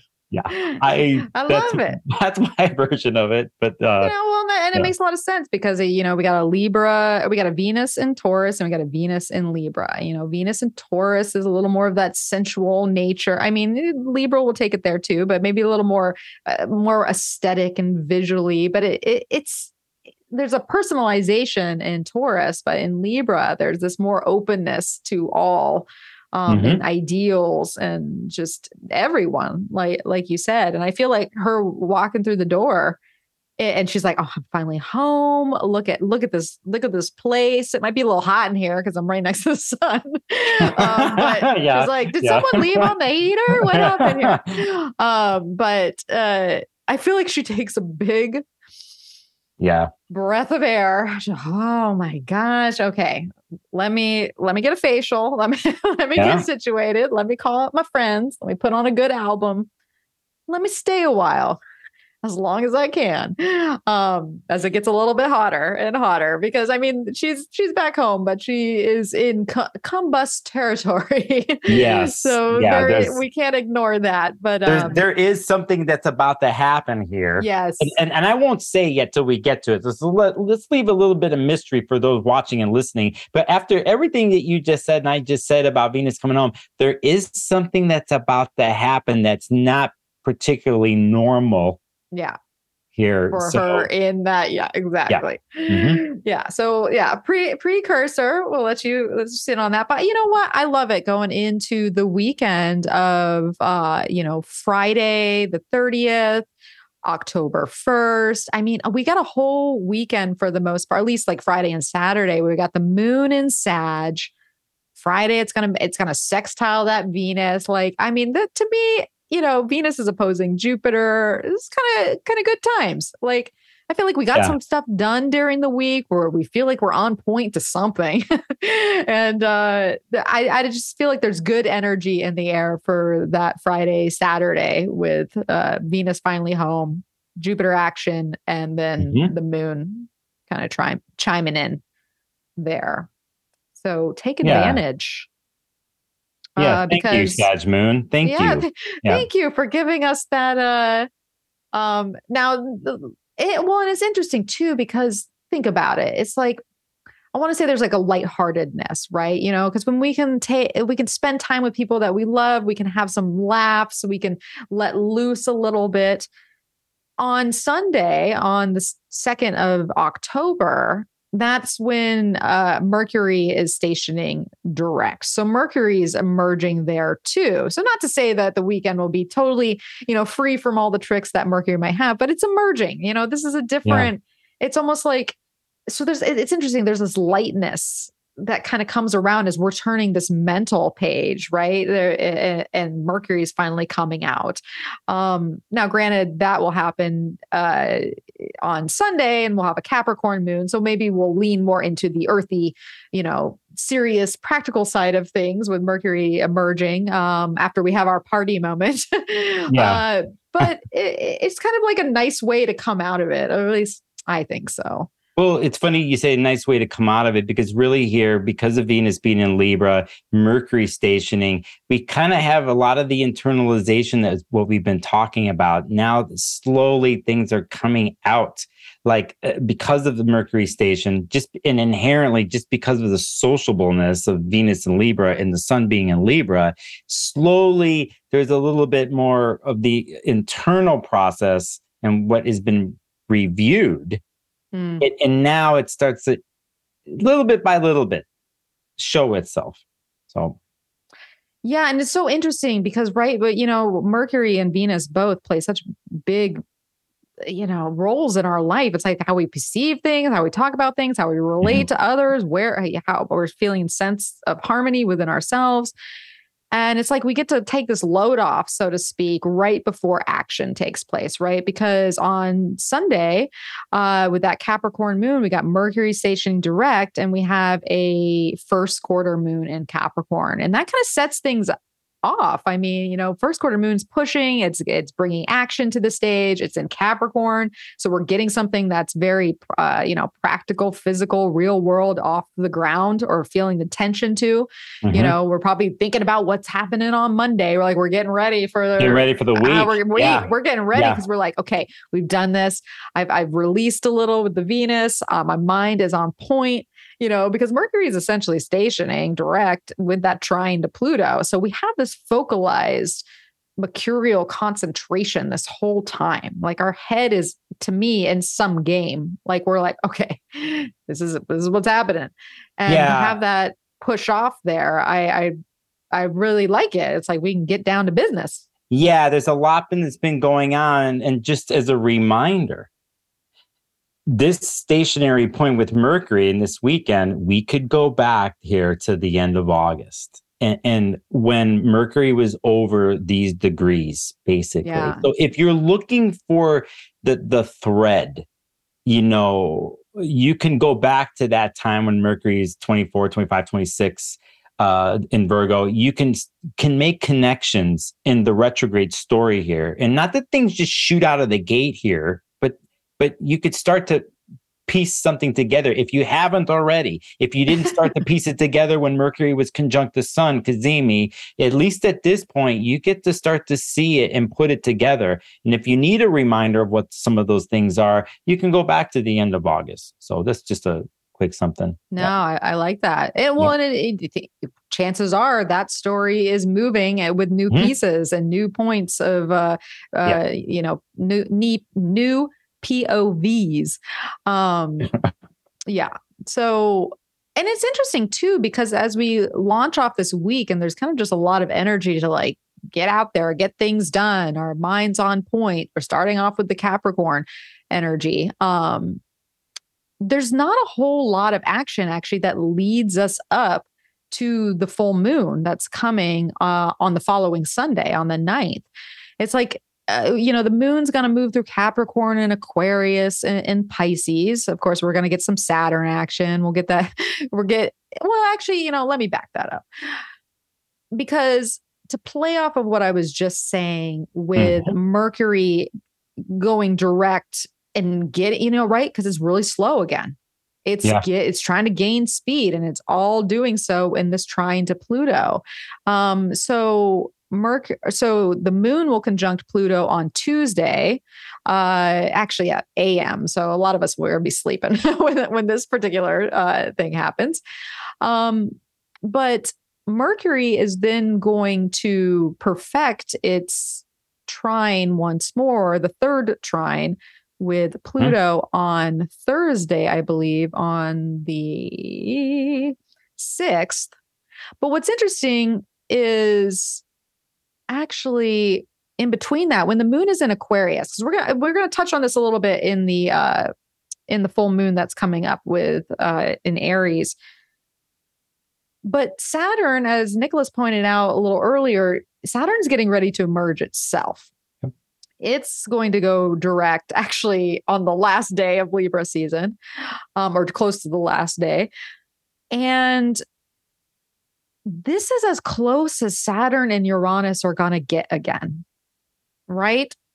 So they're both at 18 degrees at this point. So when we have a moon in Aquarius going over Saturn there on Wednesday leading up to it, this is a big piece of the puzzle too. Yeah, it triggers that. It triggers it. Yeah. And for those who are always learning about astrology stuff, when you have smaller the inner planets or something like the moon, if you want to track something or track how things go, you can look to something in the moon to set outer body aspects off. Like sometimes you don't see it. Saturn you do, but sometimes with the outer bodies, you're not going to catch it per se. It isn't until another planet comes through and sets it off, and then you can understand. And so, someone who is an Aquarius moon like me, thank you for this reminder. I'm definitely mark your calendar. Yeah, I'm gonna mark this calendar. But on a deep level of Saturn, Uranus, structurally, and what happens behind the scenes in your own personal life and for the world, you have a type of tension where obviously with any square, the release needs to happen. How does it happen is key. And it can be tough, honestly. This change and then the holding on to things, let's say with Saturn and then Uranus who wants to move things forward, and then they're kind of I always use this thing of like two cars are running through a stop sign at the same time. They're 90 degrees away from each other, and then something happens, they collide. And what breaks, what doesn't, like what comes out of something like that? So, I think here in this particular case, you might see it more happening on the Saturn and Aquarius end because the moon is there. Mm-hmm. And that's where you might see it most obvious. It doesn't say it's the only piece of the story because Uranus and Taurus is there. But this is just an ongoing, longer-term story for all of us, and how we resist change, how we accept change, and can you take both sides somehow with you to the next place? What do you leave behind, and what do you take with you? So that's the simple way I could say this, because we can get all philosophical about it, and plenty of articles on this stuff. But I just like to keep things simple. When we talk about this, Yeah. So, yeah. It's, I think it's simple to say that this particular week, is going to have a lot of activity because it's mostly Mercury moving to merge. We have this lighting up of the Saturn Uranus piece that we were just talking about here. Pluto is about to go direct on the 8th. On Friday, or what is that, Saturday? Yeah. Saturday. And that moon in Aquarius, actually, when it meets Saturn, kind of lights up like this tight Saturn-Uranus square, about as tight as it's going to get again. We have it, the moon is coming off a trine with the sun. Mm-hmm. So, the sun is slowly going to make this trine with Saturn too. So, when Nicholas is talking about like leaning into the Saturn piece of it, I think you're absolutely right, because the sun is coming into this and Venus is going to come into this, and they're all going to connect with Saturn here. And if you listen to the last episode on Mars retrograde, and we were going through the eclipses coming up, that lunar eclipse is going to be in a square to Saturn. So you can absolutely think, if we're touching down on Saturn now, there's a big piece that is connecting with this. As it's preparing to emerge, Pluto's emerging, everything's emerging, everything's popping out like it's spring, but it's fall. It's I know. Well, for some of us who are listening, you say it's spring, but yeah. but in general, that there's movement that's happening here in a way, and on multiple levels, on the very, like you could say, very in front of you level with Mercury, but then Saturn, it's very tangible. You can work with it. That's why I was saying lean on the Saturn, because even though it can be tough, it's made to be worked with. That's what it's all about. That is what it's all about. So as long as you don't reject it, you got to work with it. Yeah, there's a famous, let me say this. There's Rob Hand wrote a book, is an astrologer, called Essays on Astrology. And there's an essay in there on the malefics. And he basically says, when it comes to Saturn, anything, listen, I'm a Saturn astrologer. I have Saturn in my first. People who come to me, they're having a Saturn story. I've just been doing this for years. And I tell them that Saturn brings temporary rule sets. And this is what Rob talks about in his essay. If you can accept the temporary rule set that's not maybe the rule set you want to deal with, that kind of takes a little of the fun of life. Like your friends are out partying, and then Saturn's like, you have to stay home and work on something. But it's like, it's 85 degrees. My friends are partying. And you're like, no, you can't. Saturn's like, you got to do this. And if you realize and accept it's temporary, the rule set, it's not forever, then you could start to work with it. Then it's not a weight on your shoulders and the resistance that Saturn would bring. That's when you start to work with it, is when you accept reality. And so for those listening, you're going to go check out a very clear way of looking at the malefics. It's in that book, Rob Hand, Essays on Astrology. So quick book thing right there. I love that. You know what it makes me think of too is the good rule of thumb where it's like, do the hard work first. Do the thing you don't want to do first so you can do the easy thing, or do the play afterwards. Yeah. Because if you play or you do the easy thing first, the hard thing is just going to be that much harder. Yep. You fear, you start to fear it. Exactly. Yeah. Exactly. So it's almost like roll up your sleeves, get in there. I feel like just the connection of Earth energy for the week of this week of October 3rd with Mercury. I feel like Earth is going to be shifting. Things are going to be moving. Life is going to be transitioning, and we might have to roll up our sleeves, especially midweek, because we're in Saturn territory, but we're doing it because we want balance, right? We're in this Libra season. We're doing it because we're trying to harmonize things. Mm-hmm. We're trying to move things forward.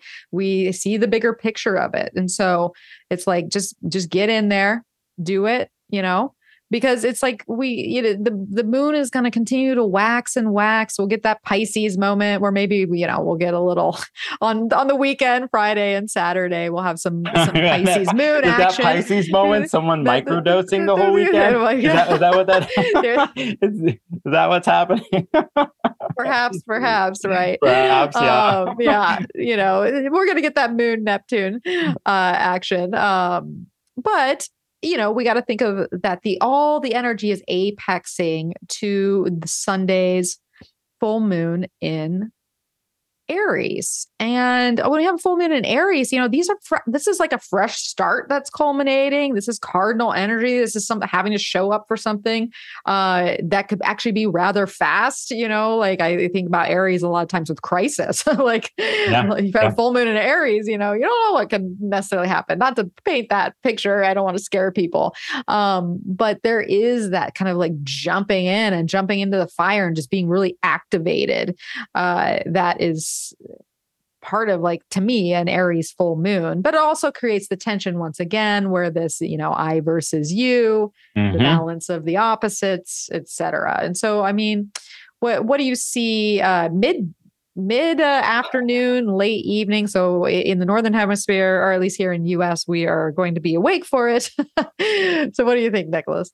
I cannot help but look at the wounded healer right there. I know. And I left that out, actually. That was a big thing with this week. Maybe I did that. Was that a Freudian slip? I don't think it's a Freudian slip, but did I purposeful ignoring that? But because the sun does oppose Chiron. It does. On Friday, 2 days before, but it is definitely in this moon. It's in play. I think the whole thing too of what we talked about this whole time of like the compiling of our thoughts and the internalization during the retrograde. And then we have the equinox of what and what Venus wants to do and harmonize and hearing and seeing all sides and the relating and the aesthetic and your senses and the politics of relating, and here we have like a pinnacle moment here, because it's like, what about me? Yeah. What about me? Because what can happen is when the Libra story gets off balance, anybody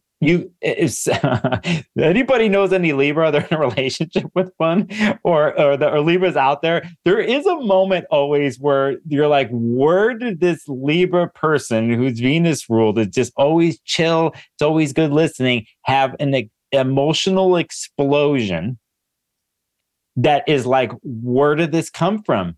And, when the archetypal story of Libra, when it gets off balance and it doesn't get to its needs met, and it's making sacrifices, everyone else gets heard first, and everyone at the party got to say what they had to say, but Libra didn't, or so on and so forth. At some point, it does come out. And so it could play out that way too. And so if it's you're by yourself as a Libra, or you're let's say you're a Libra and you're with an Aries, and what could happen with each other, it's like you learn from the Aries. You learn to speak your mind and speak your needs first and foremost, because that's what the Aries moon is going to do. It's going to say, me, feed me. This is what I want. Instinctual, impulsive now. So there's a lesson for Libra to learn it at every Aries full moon, I think, is to learn the balance of that, and the other way around of what an Aries moon could learn from the Libra way of doing things, of just not jumping through really quick and just trying to see past themselves when it comes to relating. So this is some basic stuff that I'm saying here, but I think it's really in play because of the setup we've had here, what we've been talking about discussions, about the word, about internalization. And now it comes out in situations like this. And, and Venus getting closer to the sun here. Ooh, she's like sweating. Yeah. Yeah. And there's layers being burnt off, in a sense. Like there's layers of Venus getting closer to the sun. It's raw. It's getting raw just for that. And then you bring in just an inherent raw energy, raw power, raw everything with the moon in Aries. And full moon, it's all out there in the open. There's no hiding. There's no something. And by the way, this could be really hot, by the way, like in general. Like in general, it could be very hot. Yeah. And it's interesting too. I think you made some really good points there, because I love the word that you used, raw, because there is a rawness to this, right? Because the moon is essentially going to cross over Chiron, first Venus, and then Chiron before it meets the sun. And, Chiron and Aries there, it's just like, and I feel like I want to say that you're a Chiron and Aries native. Is just right? In my mind. I'm going to pick your brain about that. But I think about the rawness of, like you said, what about me? And it might even be so much what about me either. It's just like the instinct that comes up with Aries, that it can put you in a place of the wound, what the wound might look like, with you're not even being like necessarily cerebral about it. Like it just is going to boil something to the surface that then starts to play on the I versus the we, because essentially Venus, who's getting really hot and next to the sun, is going to oppose Chiron right after this. But we also have to take into effect that Mars over there in Gemini is getting really close to this square with Neptune that's coming just a few days later. So Mars is not necessarily thinking clearly either. Like there could be a part of the thing, I feel like sometimes when we're going for our own agenda, or we're connecting with the wound, we can grasp at straws, or we can get to the victim mentality, or so I feel like there is this part of the aggression, right? Because aggression and anger, and this can all come up with an Aries full moon, right? Where it all just blows. But I feel like it's coming from a place that might not be entirely clear, whether that's in the sense that we're either deceiving ourselves or deceiving other. There could be deception in the air that comes out with this too, where certain relationships, all of a sudden, maybe people were out for themselves and you didn't see it, or I don't know. There's these parts that come up. But it also, we can be taken by surprise of like what's behind there too, because Mars, Neptune. What do you think? Okay, I want to know about Mars, Neptune. I also want to hear your thoughts on Chiron and Chiron. Aries. I have some thoughts. Yeah, I know you do. I'm so glad though. You're so glad you brought the Mars, Neptune here, because Mars in Gemini is ruling, the moon in Aries and the Chiron in Aries, and obsession is a thing that could happen here. And what I mean by that, with the Mars driving and then the square with Neptune, it's like you can get lost in something that you think is real and obsess about it, and like take it in and want to take in as much as you can, with it because you think it's real.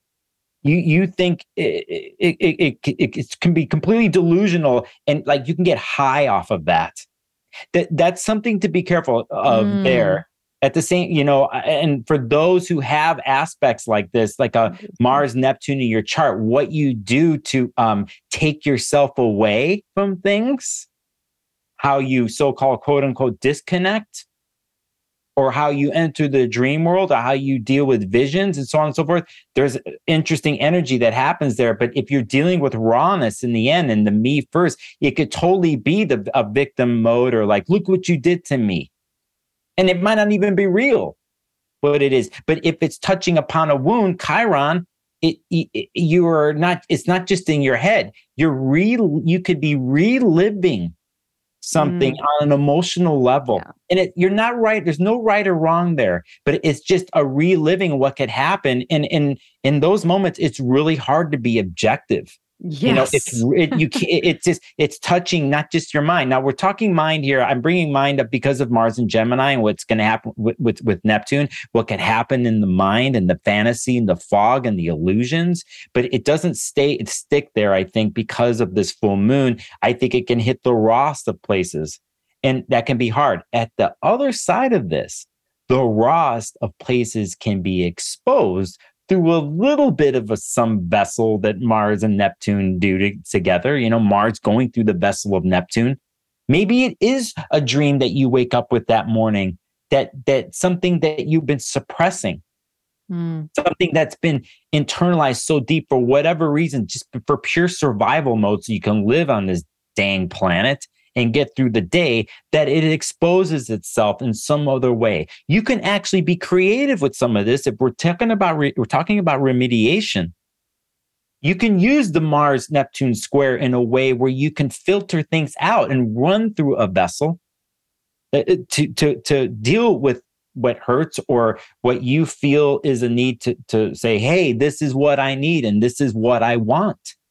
Because for some of us, and for many, they don't know how to ask for what they want or need. And it gets into the world of passive aggressiveness, where you don't state what you want and need because you're in fear of rocking the boat, which is a Libra story a lot of the times too. It's like they're not going to say the ultimate truth or what they need sometimes, because it can disrupt the harmonization that was built up to that point. So I'm trying to bring it all the way around and connect it, and not leave any of you listening or watching saying that you're effed with a transit like this or what could that, but it definitely is triggering. It's a definite raw thing. It's just, remember, you have the choice. You have tools available to you, Now, saying that, you asked me about Chiron. So, as someone who's having their Chiron return, I'm 51 years old. As someone who's been dealing with this on a client level, I've done videos on this too. Just let me say this out there. You Aries people out there, or people who have planets in Aries, whatever degrees. Right now Chiron's here at 14 degrees, but you're at the midpoint. I feel for you. I feel for you because there's a type of vulnerability involved in here that even a typical Aries story is to show themselves or so on and so forth. But there's the other part of the Aries and Mars story of protection and armor and sword and shield. And what happens to upkeep something like that, to upkeep the armor, upkeep the fight. And sometimes you can't fight. Sometimes part of a warrior's life is to descansar. And when I say descansar, it's to like rest in Spanish. Mm-hmm. You have to rest. You have to tend to your own wounds. And not only that, sometimes you got to show people that stuff, and that can be so hard. So I feel you out there, you Aries people, planets with people with Mars and Aries, people without that, because you raw. Not only you've been fighting, your wounds have been exposed.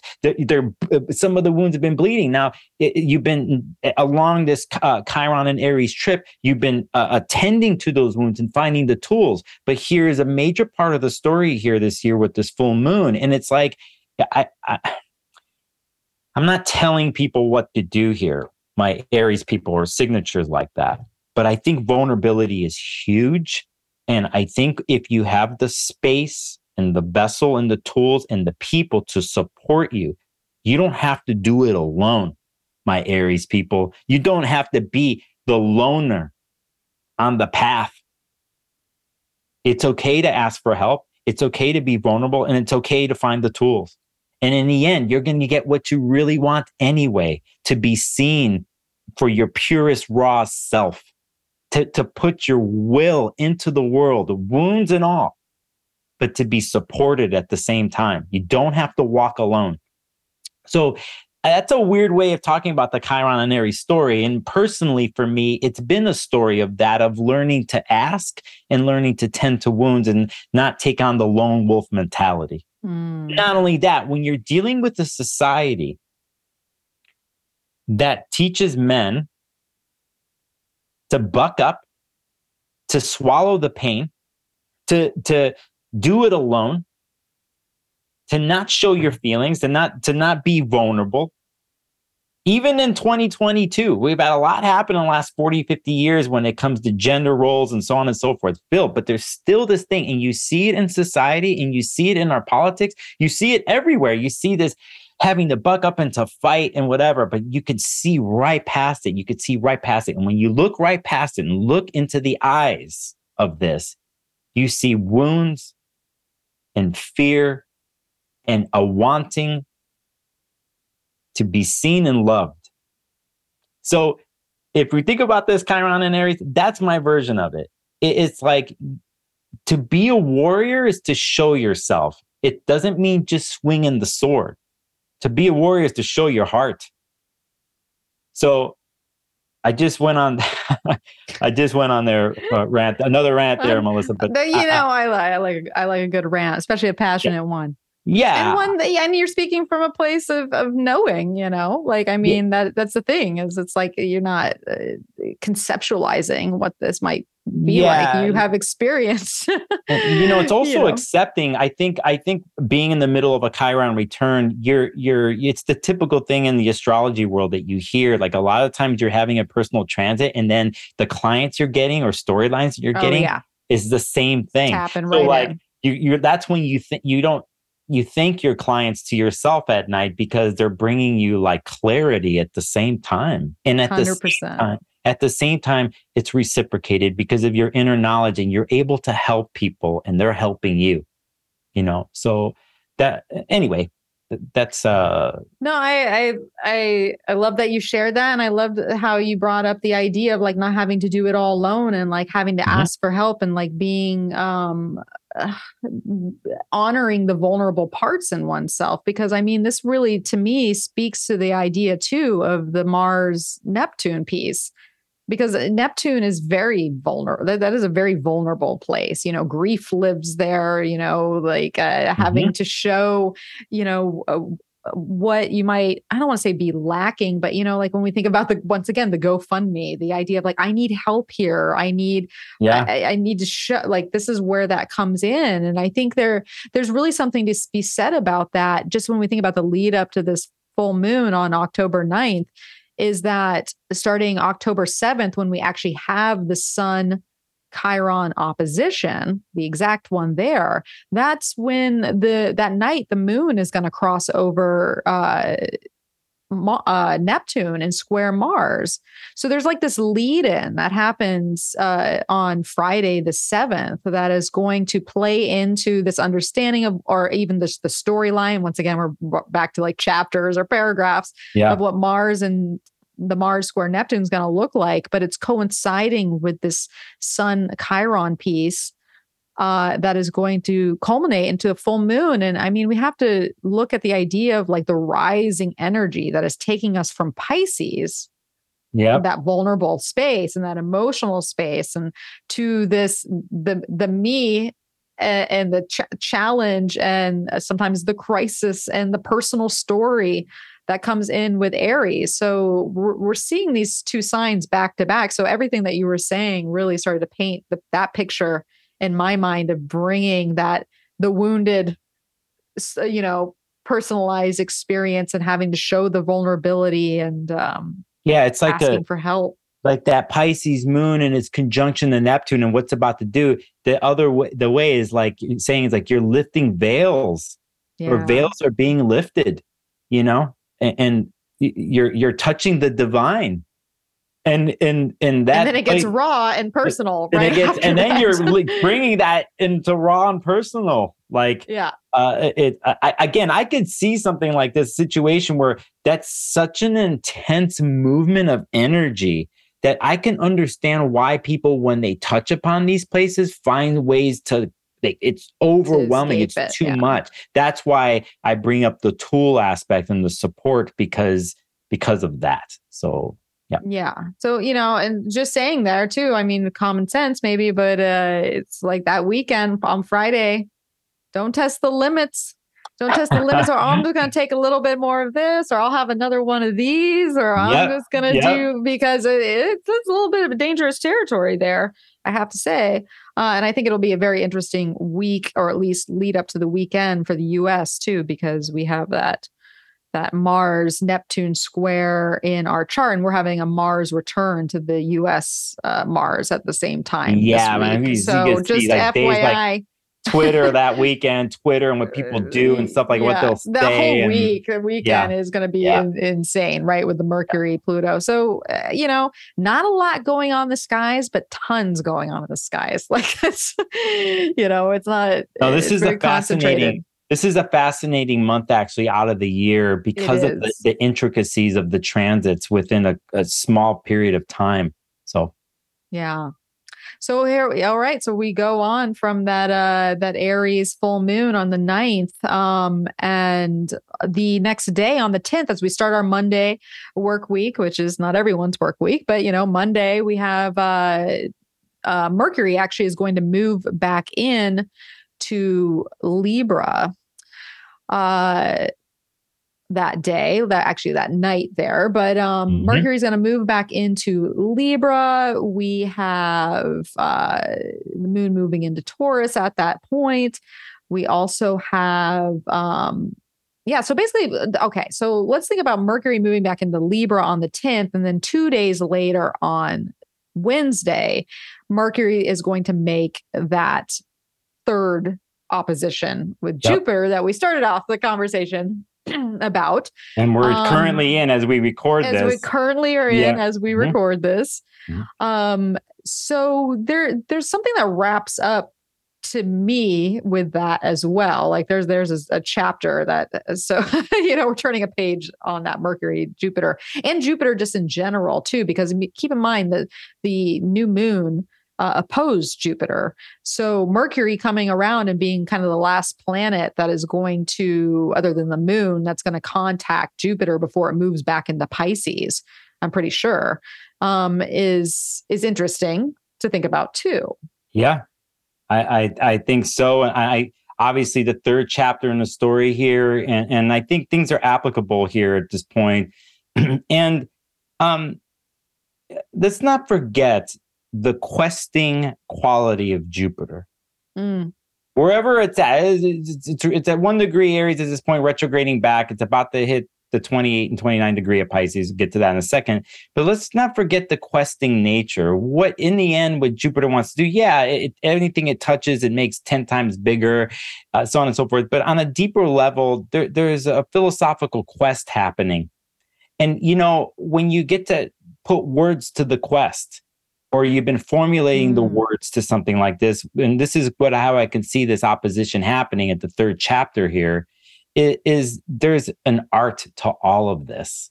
There's an art to the quest. There's the raw initial power and will of Aries, and then you have the art of art that happens with Libra and Venus ruling Libra. But here's Mercury there, and could be the words that have culminated, the text, the cuneiform that's created, the cuneiform, the philosophical mantra, the text of something, of the code of one's code, or what has come through this journey at the third chapter, and the code or this mantra of what it's been to go through this process of understanding and relating through the retrograde, through the Libra birthdays, through Venus and Libra.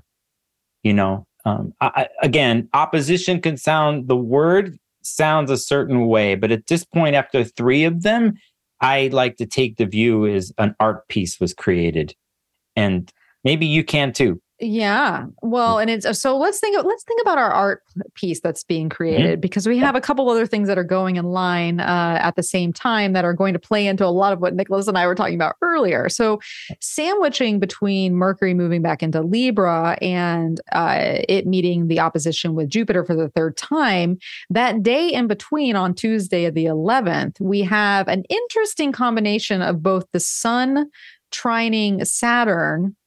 Mhm. And then Mars making its first official square to Neptune. On the same day, we have a Taurus moon lighting up the Saturn Uranus conjunction. So, talk about that third chapter, right? The third story. Yeah. There's an interesting lead up with Saturn, with Mars, with Neptune, with the stationing of Mercury or Mars retrograde that's about to happen, with Saturn about to emerge as well. Pluto's also going forward at this point. I feel like something goes down around this day. And then that's the chapter. Like we might see, because essentially Jupiter is under the rule of this Mars Neptune piece. So, yeah, I feel like I feel like I don't want to say blindsided, but there's something that develops that it starts a whole different sort of quest, I think. Yeah. I think you're right here. It's one thing I'm talking about the art piece, but there's ways that the art piece can be manipulated or made. If I were to take one beginning angle, I'm looking at the construction and the palette of the mind because of the Sun Saturn connection in air signs.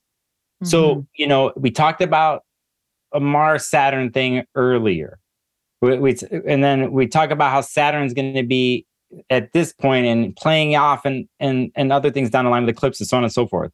But I like to, if you want to use the art piece, the palette of the mind, this is one way I'm looking at it. I can look at it.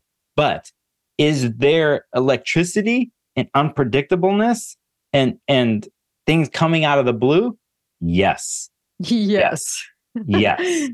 If you can flow with that and ride the lightning, that's a Metallica song. Oh yeah. Yeah. If you can do that and you're comfortable with it, then I think it flows. But if you haven't been paying attention, every time the moon has been touching Uranus every month, maybe you need to look at your back history to see how you deal. But that's no joke. And that particular point right there with the Taurus stuff and what we're talking about, those are eclipse points in the end. Yes, that's true. So, that can be heavy because we're dealing with major goodbyes and severing over a year and a half with the eclipses and stories with that here. So that it can go down that way. Now, to go back to what you asked me about the palette and an art piece, I still believe in it. I still believe in something like that if you're looking for a way to use it. And to be real with it. But it does it mean it's going to go the way you want it to the whole time? No, I just can't, not at what's happening with Uranus and the moon and all that stuff. So I for me, go ahead. Yeah. Yeah, no, it's interesting. And I want to play off your palette idea and the art piece is that, because we had Mars meet Saturn. I thought it had a plan. Mm-hmm. Yep. Sun comes along. You're like, Sun's like, you know what? Guess what? We're seeing Saturn a little bit differently. And so Mars, you might need to make some concessions with the whole Neptune piece. And then, of course, we're getting this eclipse precursor. But there's one thing, if you're an artist, for the most part, unless you're a very precise one that likes to lay things out exactly, when you start to create form in a work of art, you don't always know where that's going to take you. Yeah. You start to make something and then you thought it was going to be this, but all of a sudden then you start looking at it a little bit differently. And now you see a form that wasn't there before. So then you start to draw in this direction because the form is morphing. Right. And I mean, I feel like this is very Mars Neptune. There's a morphingness because now we see the light or we see the form or we see the shape in a different way, in a different aesthetic, with a different balance. It's not leaning left anymore. Now it's leaning right.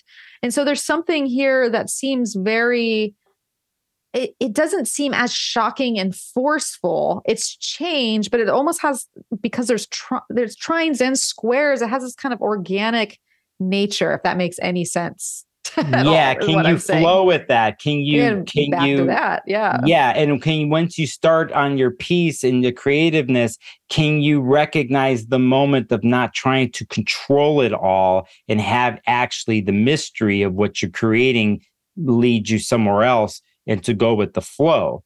So you need structure. Obviously, you start off, but then you have to almost let yourself be taken away, uh, as in all ritual, actually. Mm.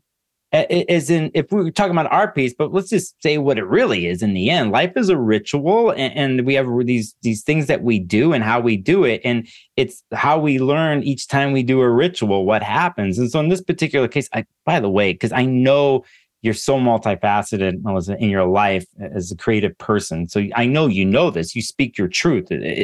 So I think the way you're coming across is so on point, and that there's still something that's here to be done, but at the same time, you have to manage something free flowing and something possibly caustic at the same time. 100%. Yeah, Like that's, well, and okay, leads us exactly where we're going with it, right? Because Venus, she's sweating just that much more. She's getting real close to the sun, and she is mimicking all the sun's moves. So let's go back to the idea I think we started with when we were talking about Venus and receptivity, right? Here's the sun makes us very aware of something with the Saturn piece, and now Venus is coming up to trine Saturn on just 2 days later, on the 13th, on Thursday, after we go through this point, but now we got the moon in Gemini. So there is going to be this kind of flowing energy, air energy with this Venus sun piece. So I feel like so it's interesting because I want to give kind of a bigger picture to what's going on here, because I feel like Venus is going to help flow. We're going to have different ideas. We're going to have different possibilities that start to form. It's all in relation to Saturn, but there's potential there. But it leads us into tricky territory because as time goes on, and we have a last quarter moon in Cancer. I'm just going to give like a bigger picture here. We have a last quarter moon in Cancer. The sun is going to square Pluto, and then Venus is going to follow up. So let's go back to our Venus trine. Let's go back to our Venus trine Saturn. Let's just make that memory. Remember this trine. Let's just make that trine, that air trine, grand air trine is flowing with the moon, Saturn, and Venus and the sun. But we're leading into sculpting, change, transition, big questions, big shifts that come immediately after that. So, I mean, I think that's the next thing that happens, right? Yeah. Okay. So the sun trines Mars at that point, because, we're getting these air trines that are happening. So Venus, Saturn, the moon, the sun, they're all flowing. Sun, that moon, Mars, sun is going to flow. We have a flow. We have this airflow. Yep. And all of a sudden. Go ahead. No, all of a sudden. I'm just going to say all of a sudden, but go on with your thought. I just wanted to say something here because we have something interesting happening in general because of Mars being in Gemini, that you pay attention to every time the moon is in Gemini every month and what happens, because I just know this happened last week. I heard a lot of stories. I did this, I did that, and I was running I was in traffic, and my emails were coming through, and blah blah blah blah blah blah. Just to say that from an air point of view, and you got air planets, it could flow for you. You can actually get a lot of stuff done with transits like this. But just in general, Moon Mars is going to be happening for 7 straight months now, and that in a sense, you should just mark it on your calendar and see what happens to you in the Gemini part of your chart. Just because it's a rare deal. Anyway, so no, I think that's a great point to because we do want to pay attention to this, because as we pay attention to this, right? I mean, this Moon Mars action on the 14th, Friday, that's the last conjunction of Moon Mars before Mars goes retrograde. Yep. Mm-hmm. So once again, we're talking about precursor, and there's a lot of precursor, but it's a precursor flow with Venus, Sun in Libra, Saturn in Aquarius, and then the moon Mars in Gemini. So there's a lot of activity. There's a lot of activity that takes place this week. Maybe some things happen on Tuesday, the tides shift, and now we're just in this flow. We're going with it. Tons of correspondence is coming in. Don't check your text while you're driving. Yeah. Don't do it. Don't do it. Because sometimes with flows, everything happens so fast that you're like, this happened. And there's some of us that normally handle something like this, because I have grand aerotrine in my chart in general, but like you can handle it. But actually, something like this some people are not used to it, and things do build up in the week, and there's the weekend. And I think even on a social media angle, internet angle, there's a lot that could happen here. Yeah. Just the amount of information being put out there and what's exchanged, or what in the 24 hours becomes popular just for 24 hours, how it could take something over and how people are communicating about it. This can happen in that way. This is how it works with air planets and stuff. So yeah. Exactly. I feel like if there's a viral moment, yep, there it is. Here it is. Yep. This week in general. Yep. So let's keep that in mind. We get through this Gemini moon phase that's lighting all this up. I think it will be interesting for just working out with relationships just as a whole, right? The sun is trining the Mars component and Venus is trining Saturn. So we have our eclipse planets at play. We have our relationships planets at play. Mm-hmm. So there can be definitely changing turning points there, and also talking points, where there's a lot of ideas or correspondence in the sky. But then we have our last quarter moon. So we kind of get through, I think I have the wrong date on that. Or maybe I don't. No, I think I do. Yeah. Oh, no. Sorry. My notes, you're always going to have something. Okay. I'm looking at them too. Yeah. But it looks like it's like Sunday, Monday. So we're going to have this last quarter moon, actually Monday, in Cancer, which is always interesting, right? We're having this another cardinal turning point. We're pushing to like maybe a finish or a turning point that has to do with home, family, foundation. If anybody's like moving right now or like sorting out like kind of foundational aspects with Cancerian placements, nurturing, having a moment with yourself of like what's nourishing and nurturing in your life and how that's changing. Because we're getting that last quarter moon on Monday is going to bring us into this Sun-Pluto square, essentially, which Venus will follow suit when they both square on the 19th there. So like the 17th and the 18th and the 19th, that leads us in with the last quarter in Cancer. We're in this Pluto territory where all of a sudden that party of the air now is like, how does this work in the earth? How does it work in the earth? How do I feel about it? How is this? Oh, okay. This is getting real. Yep. The intensity it's building up, Venus, Pluto. I cannot help but think about the beginning of this year when I look at this, because of what happened when the Venus retrograde in Capricorn and the points that it made and the aspects it made from Christmas last year, what happened January, February, and there was multiple Venus Pluto aspects that happened, and in a sense, a deeper story here, because now you have not just the sun, but Venus coming to this place. Yeah. And I don't She's want rounding the bend on what she started there. Yep. And it's hitting the points during that retrograde and certain things that happen. And remember, what eventually happened was Venus and Mars were together in the sky in Capricorn and then still stayed together. Venus overlapped and then went into Aquarius. Oh, that's a whole nother thing. But I don't want to forget what happened at the beginning of this year. How we started was a major Venus-Pluto story. Yeah. And here we are, and yeah, we've had the sociableness of the air signs and the flow and the constructing and all that. But whenever Pluto's involved in the end, and let's say from the squaring or the oppositional angle, but the squaring, in this case, the sun and Venus, now you have major power play involved in relating. Yeah. And control, power, coming to a head with certain relational items, situations. Well, it's like it's all well and good when you're just talking about it and you're detached from it and it's just a concept or a story or an idea. But add the actual what has to change within it or what deeper emotions have to be felt or, just being in the thick of it. So it's like that's kind of why it's like it gets real in the sense that Yeah.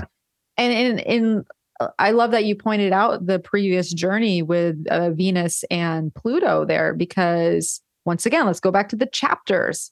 Like, this Yeah. is not a new news. This is going to be a turning point in that larger story that her previous retrograde was birthed in. And so let's think about that, because what are we leading to right after this Mm-hmm. is the Venus, she's hot now. She is sweating. She needs some sunblock. Because on Friday, or no, actually it's this whole week she's getting so close, but on Saturday, the 22nd, I believe it's on the 22nd, right? Yeah. She Mm-hmm. makes her conjunction with the sun, which is a big turning point within relation to her retrograde cycle that makes the inferior conjunction to the sun, Yep. right? So she goes retrograde on this Pluto piece, and then right before she's going to make her superior conjunction with the sun, she like taps into this where she started with it all, Yeah, it's like an underworld story again. Yeah. And like Pluto starts it off, like the leading down into, or the reminder of, depending on what stories you like to use with the underworld story, whether you're using Inanna or you're using Kali Ma or the numerous ones out there, Hades, Persephone, whatever you're using, understanding there is another closing out, I would say, and another version of what a metaphorical ending or death is. That's how I look at things like this with Pluto, Venus, but in general with Venus, Sun, especially with Venus's cycle. What happens? What is it? 16 months. You have the 2 months where she disappears here with the sun, and then there's the 7 months evening or 7 months morning, or a morning star. Whatever the case is here, you have a moment of letting go and the purification process that comes with the conjunction with the sun. There's a lot of people in the astrology world. I think it's been actually in the last 20 plus years that this is becoming a major thing to be talked about in the astrology world. And I'm happy for it, because I think when you track Venus and with the type of Venus that you have in the chart and what phase that it's in and so on and so forth, you can go really deep with this stuff. But I think it's very tangible and can be used in one's world and ritualized. So this ritual of Venus meeting the sun, if you all out there listening, think of it as a purification process and the shedding of what needs to go. And it's, by the way, sacred and natural. It's been happening since this world has been turning. It's super effing precise. What Venus does in the sky, all sacred geometry, everything you want to talk about this stuff. I'm not the authority on the Venus story like other astrologers we know are, but as a Venus ruled person, I have come to not only appreciate moments like this, but to let myself go into the story. Remember, you all are the story. It's not separate. The reason why we chase story and myth, it's because it's the closest thing we have to understanding ourselves, and it always will be. So you want to take a story on of shedding your skin, or let's say you got placements around 29 degrees cardinal or something like that, or whatever, do it. It's yours. It's yours to do that with. It's yours to let go. It's yours to say goodbye and to be part of something like that and part of a ritual, and to be not just in control, but to let yourself go into it. And still be alive, but still be able to die, I guess, just be a little stripped. Yeah, pretty much. So, I don't, anyway. No, I love that, because It's an important piece, and it's such an interesting lead up to it with the square to Pluto and the sun and Venus both having trined Mars right before. And we're in this big relationship territory. And I mean, look at the moon there in Virgo. Like, we're getting very close to a solar eclipse. Like, it's not like this happens and it's not, and then we're just going about another day.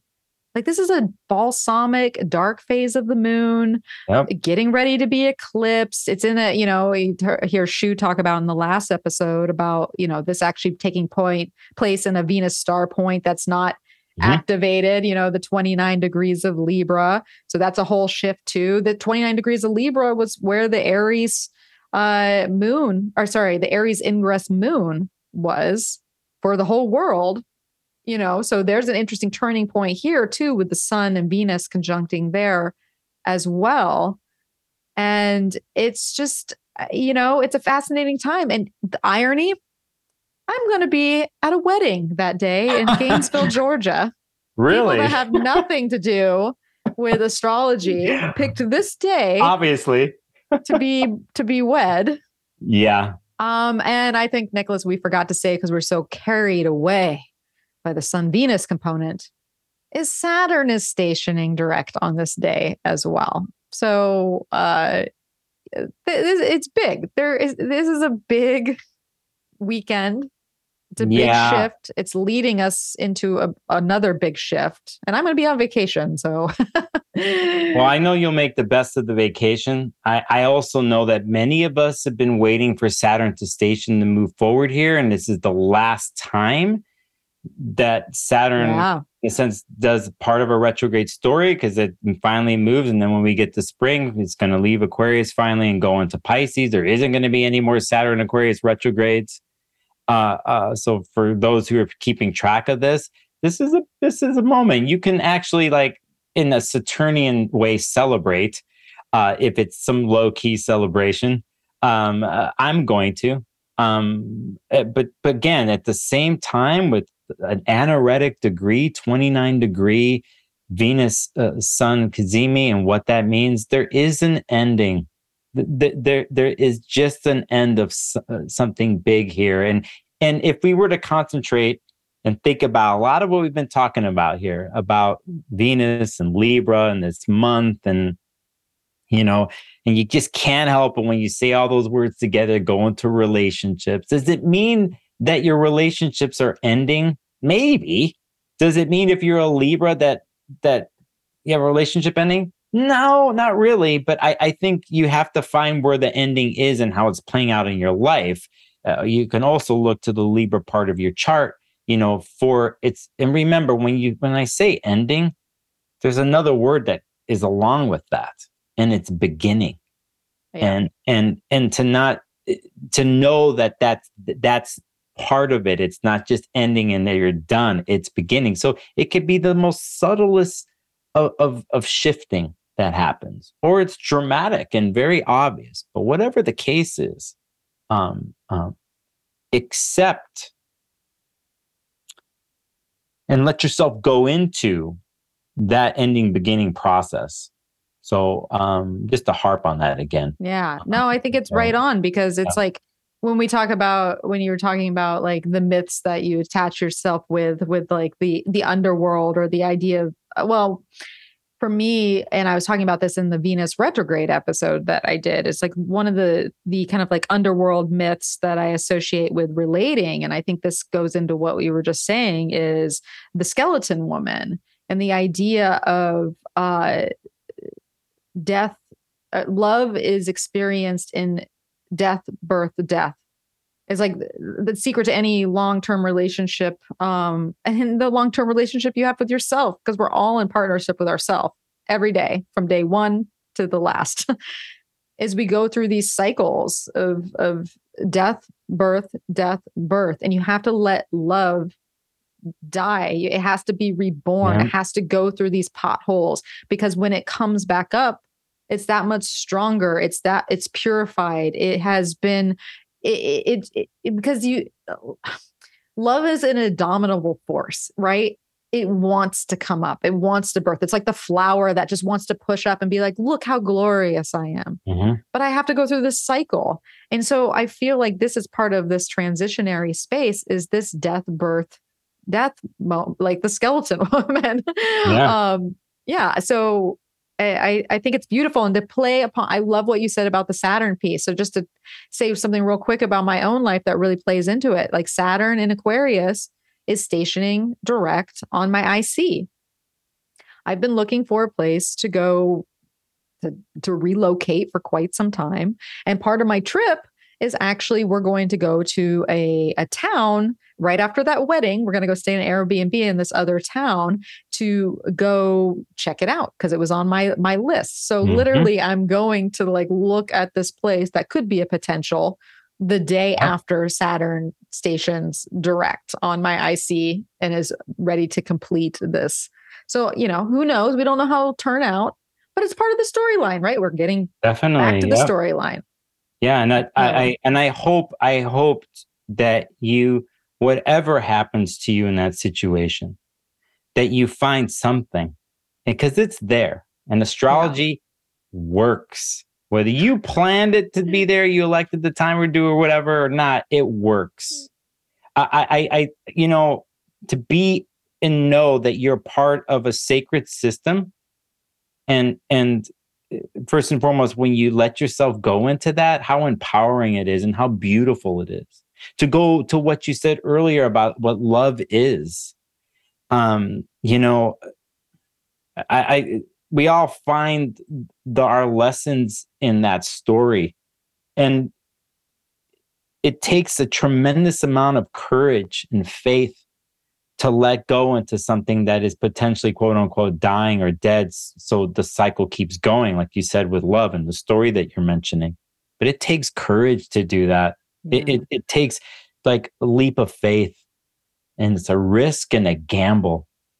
And it's sometimes part of a funny story that happens in the underworld story, whatever you choose, when it's happening, because there at that part of the underworld, it's illusionary in a sense.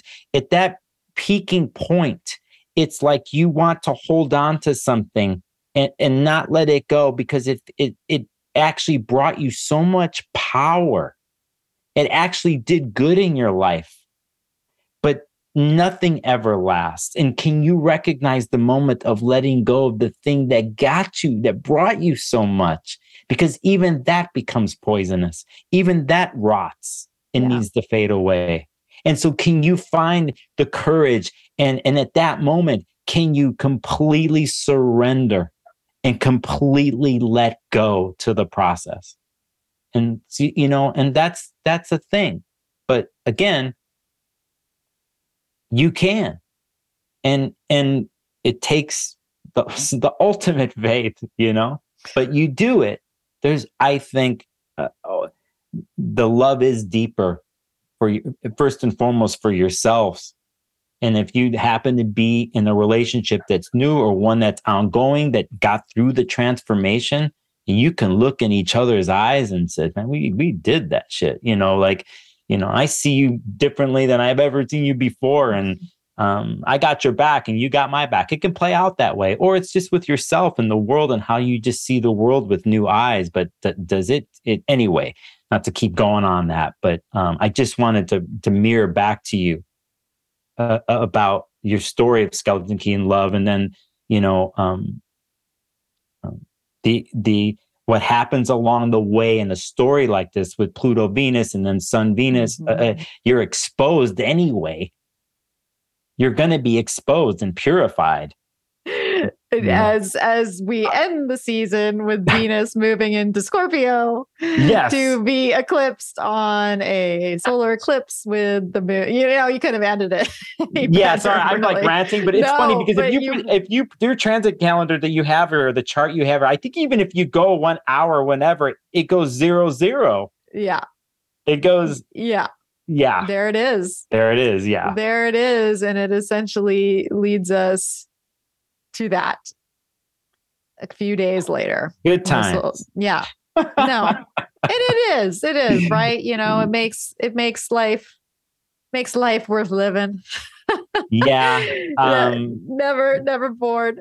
So I'm going to pose the hardest question in the world to anybody, especially with Gemini planets. Nicholas, if you had one word to describe Libra season, what would it be? Mirror. Oh, Yeah. yeah. I think it's the word mirror to me. After all this talking, I had another word, by the way, before we started. But I'm going to say mirror. And so you look in the mirror, one looks in the mirror, you look at other people and they mirror you. And what happens in that process and what is reciprocated or not reciprocated, what is communicated, not communicated, there's something going on. It's you, and everything else in you. And so I pick mirror. No, I think that's a great one. I mean, that's where Libra lives. That's where that seventh house energy lives. That's where Venus lives. Like it is. It's like, and we live in a world of projections. We talked about this with Gemini energy too, and Mars being there and the twin. Like I think mirror is a big, big thing right now. Like, what do you see in the mirror? What do you see when you look at yourself in the mirror? What do you see when you see the mirror of your loved one or the mirror of the stranger? And what you're taking in from that example. It's like everything, there's mirrors all around. Yeah. And the mirror teaches us about ourselves. Yep. I think that's what happens on this planet in the end. It's the quest and how things come back to you and what you do with it. So you just made me think about, I'm like, what if we were just living in a big fun house? Like, what if the house of mirrors? And that's what we see. Yeah, there's a famous scene. There's a famous scene in a movie that Bruce Lee made called Enter the Dragon. And he, in the beginning of the movie, his mentor talks about you must smash the illusion. Okay. And so at the end of the movie, the bad guy, there's a very famous scene where it's all mirrors and the bad guy is they're fighting, but he can't see where he's at. And then there's a moment that Bruce Lee, the character, he has this moment and he hears the voice from the beginning of the movie. He's meant to remember. I don't know exactly, but to smash the illusions. So what he ends up doing is smashing the mirrors around him to get to the real guy. And that is the whole basic tone of the movie and the lesson. So, I'm bringing up mirror. Do you smash the mirror? Maybe you do. I don't know, but still in the end, it's like we have the things that are reflected back towards us. And then we take it in and we try to sift through what is real and who we are, and to eventually find that pure place, that purity of the essence of who we are. So, but it always starts with something outside of us. All I could think of as you were sharing that example was Mars square Neptune. Yeah, actually, that's what that is. Yeah, that's exactly what that is. That's exactly what it is. That is exactly you kind of summed it up in a better that is exactly what it is. And as we get to the height of political season, the eclipse is coming. Smash the mirrors, smash the illusion. Yep. I love that. That's great. That's great. That's a great way. I'm trying to think of a word, but I don't even know if I have one. I just really like that analogy. Yeah. It's hard. Gonna be all right though. We're gonna be all right. We're gonna be all right. Because that's why, you do something like this. You and I are talking to astrologers. We all have our different modalities. We communicate. Other people are listening. We're just trying to figure it out. We're just trying to do the best that we can. But so it's all right to say hey, we're gonna do this. We're on that quest, and maybe and to remember too that you can have fun on the quest too. That's right. So. That's right. That's it's find the fun. I mean, it is Venus season, right? Yeah, she likes to play. She likes a little pleasure. She's like, don't forget about that. So maybe I'll use that word, pleasure. Find where pleasure fits in.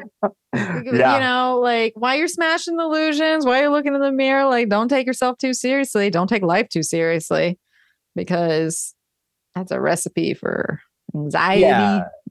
Yeah, you could take but it's it's good that you picked that word actually, to take pleasure in it actually, and to find the juice of it all, and you don't want to forget that that's part of life. When you live if you push things to the edge, or you're pushing your heart and mind and everything to a place that there is a rush of life there, you're alive, And it's okay to go, you know what? I'm alive. I'm take this. There's pleasure in that too. And hell, if you could do it with somebody else, why not?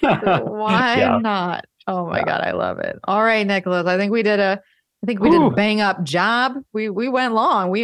Can you tell we have a Gemini planets conjunct? Yeah, I was just thinking, where's your Mercury? In Leo conjunct Jupiter. Oh, that's right. But I think my Mars is on your Mercury. That's right, your Mars. Yeah. So that being said, Nicholas, where can people find you? What do you got going on? What do you got to share? People can find me on my website, first and foremost, sparklesofgold.com. I'm on YouTube at Sparkles of Gold Astrology, on IG, Pinterest. I've taken a break from social and going right back in this week. You can find me at those platforms. I'll be doing videos. I'll be publishing some interviews with astrologers that I've done at NORWAC and the ESAR conferences, where I ask them 3 questions, and so on and so forth. But you can find me there, newsletter, so on and so forth. I even have a Patreon, hands everywhere, but sparklesofgold.com. Yeah. Yep. All right. Well, you're going to have to go visit Nicholas. And of course, I will share his information over at on a blog post at my site on energeticprinciples.com. You could also find me at Energetic Principles on Instagram, which I haven't been on very much. I'm taking a social respite because it just feels right. And I know that there's a lot of people out there that can help fill the gap right now, but hopefully you're getting value out of the podcast and all that we share here. But you might catch me there, you might not, but follow me just in case, because who knows. What else is going on? Actually, there's not a lot right now. I'm kind of getting ready for this vacation. I'm just living Mel's best life. And so if you think people need to hear about Libra season and all that we talked about here, sharing is caring, spread the good word, share the podcast and the YouTube link, et cetera, et cetera. You can also leave a review wherever you listen to this program, hopefully a favorable one. Also, I will say I do have my newsletter, The Heavenly Wind, that will go out on October 1st. So if you want to sign up for that, you can do so on my webpage as well. I think that's it. Nicholas, such a pleasure. Thanks for having me on with you. Yeah, it's good. I'm glad we connected. Thanks for reaching out and for having me on the podcast. I think we did right. So, yeah. We did it right. We did it. Justice. Yeah. And let's actually end in this way, actually, because you have something around your neck. Oh, yes. Yes. And it's for pure Venus moment here, pure harmonization, pure love is happening right now. That's right. Feel the Venus in our Talisman group. We're sending it out to you. And we wish it for all of you out there. And we wish you the best as we lead up into this eclipse season. It's going to be a doozy in the best way possible. All right, everyone, take care out there. And as always, may the stars be with you.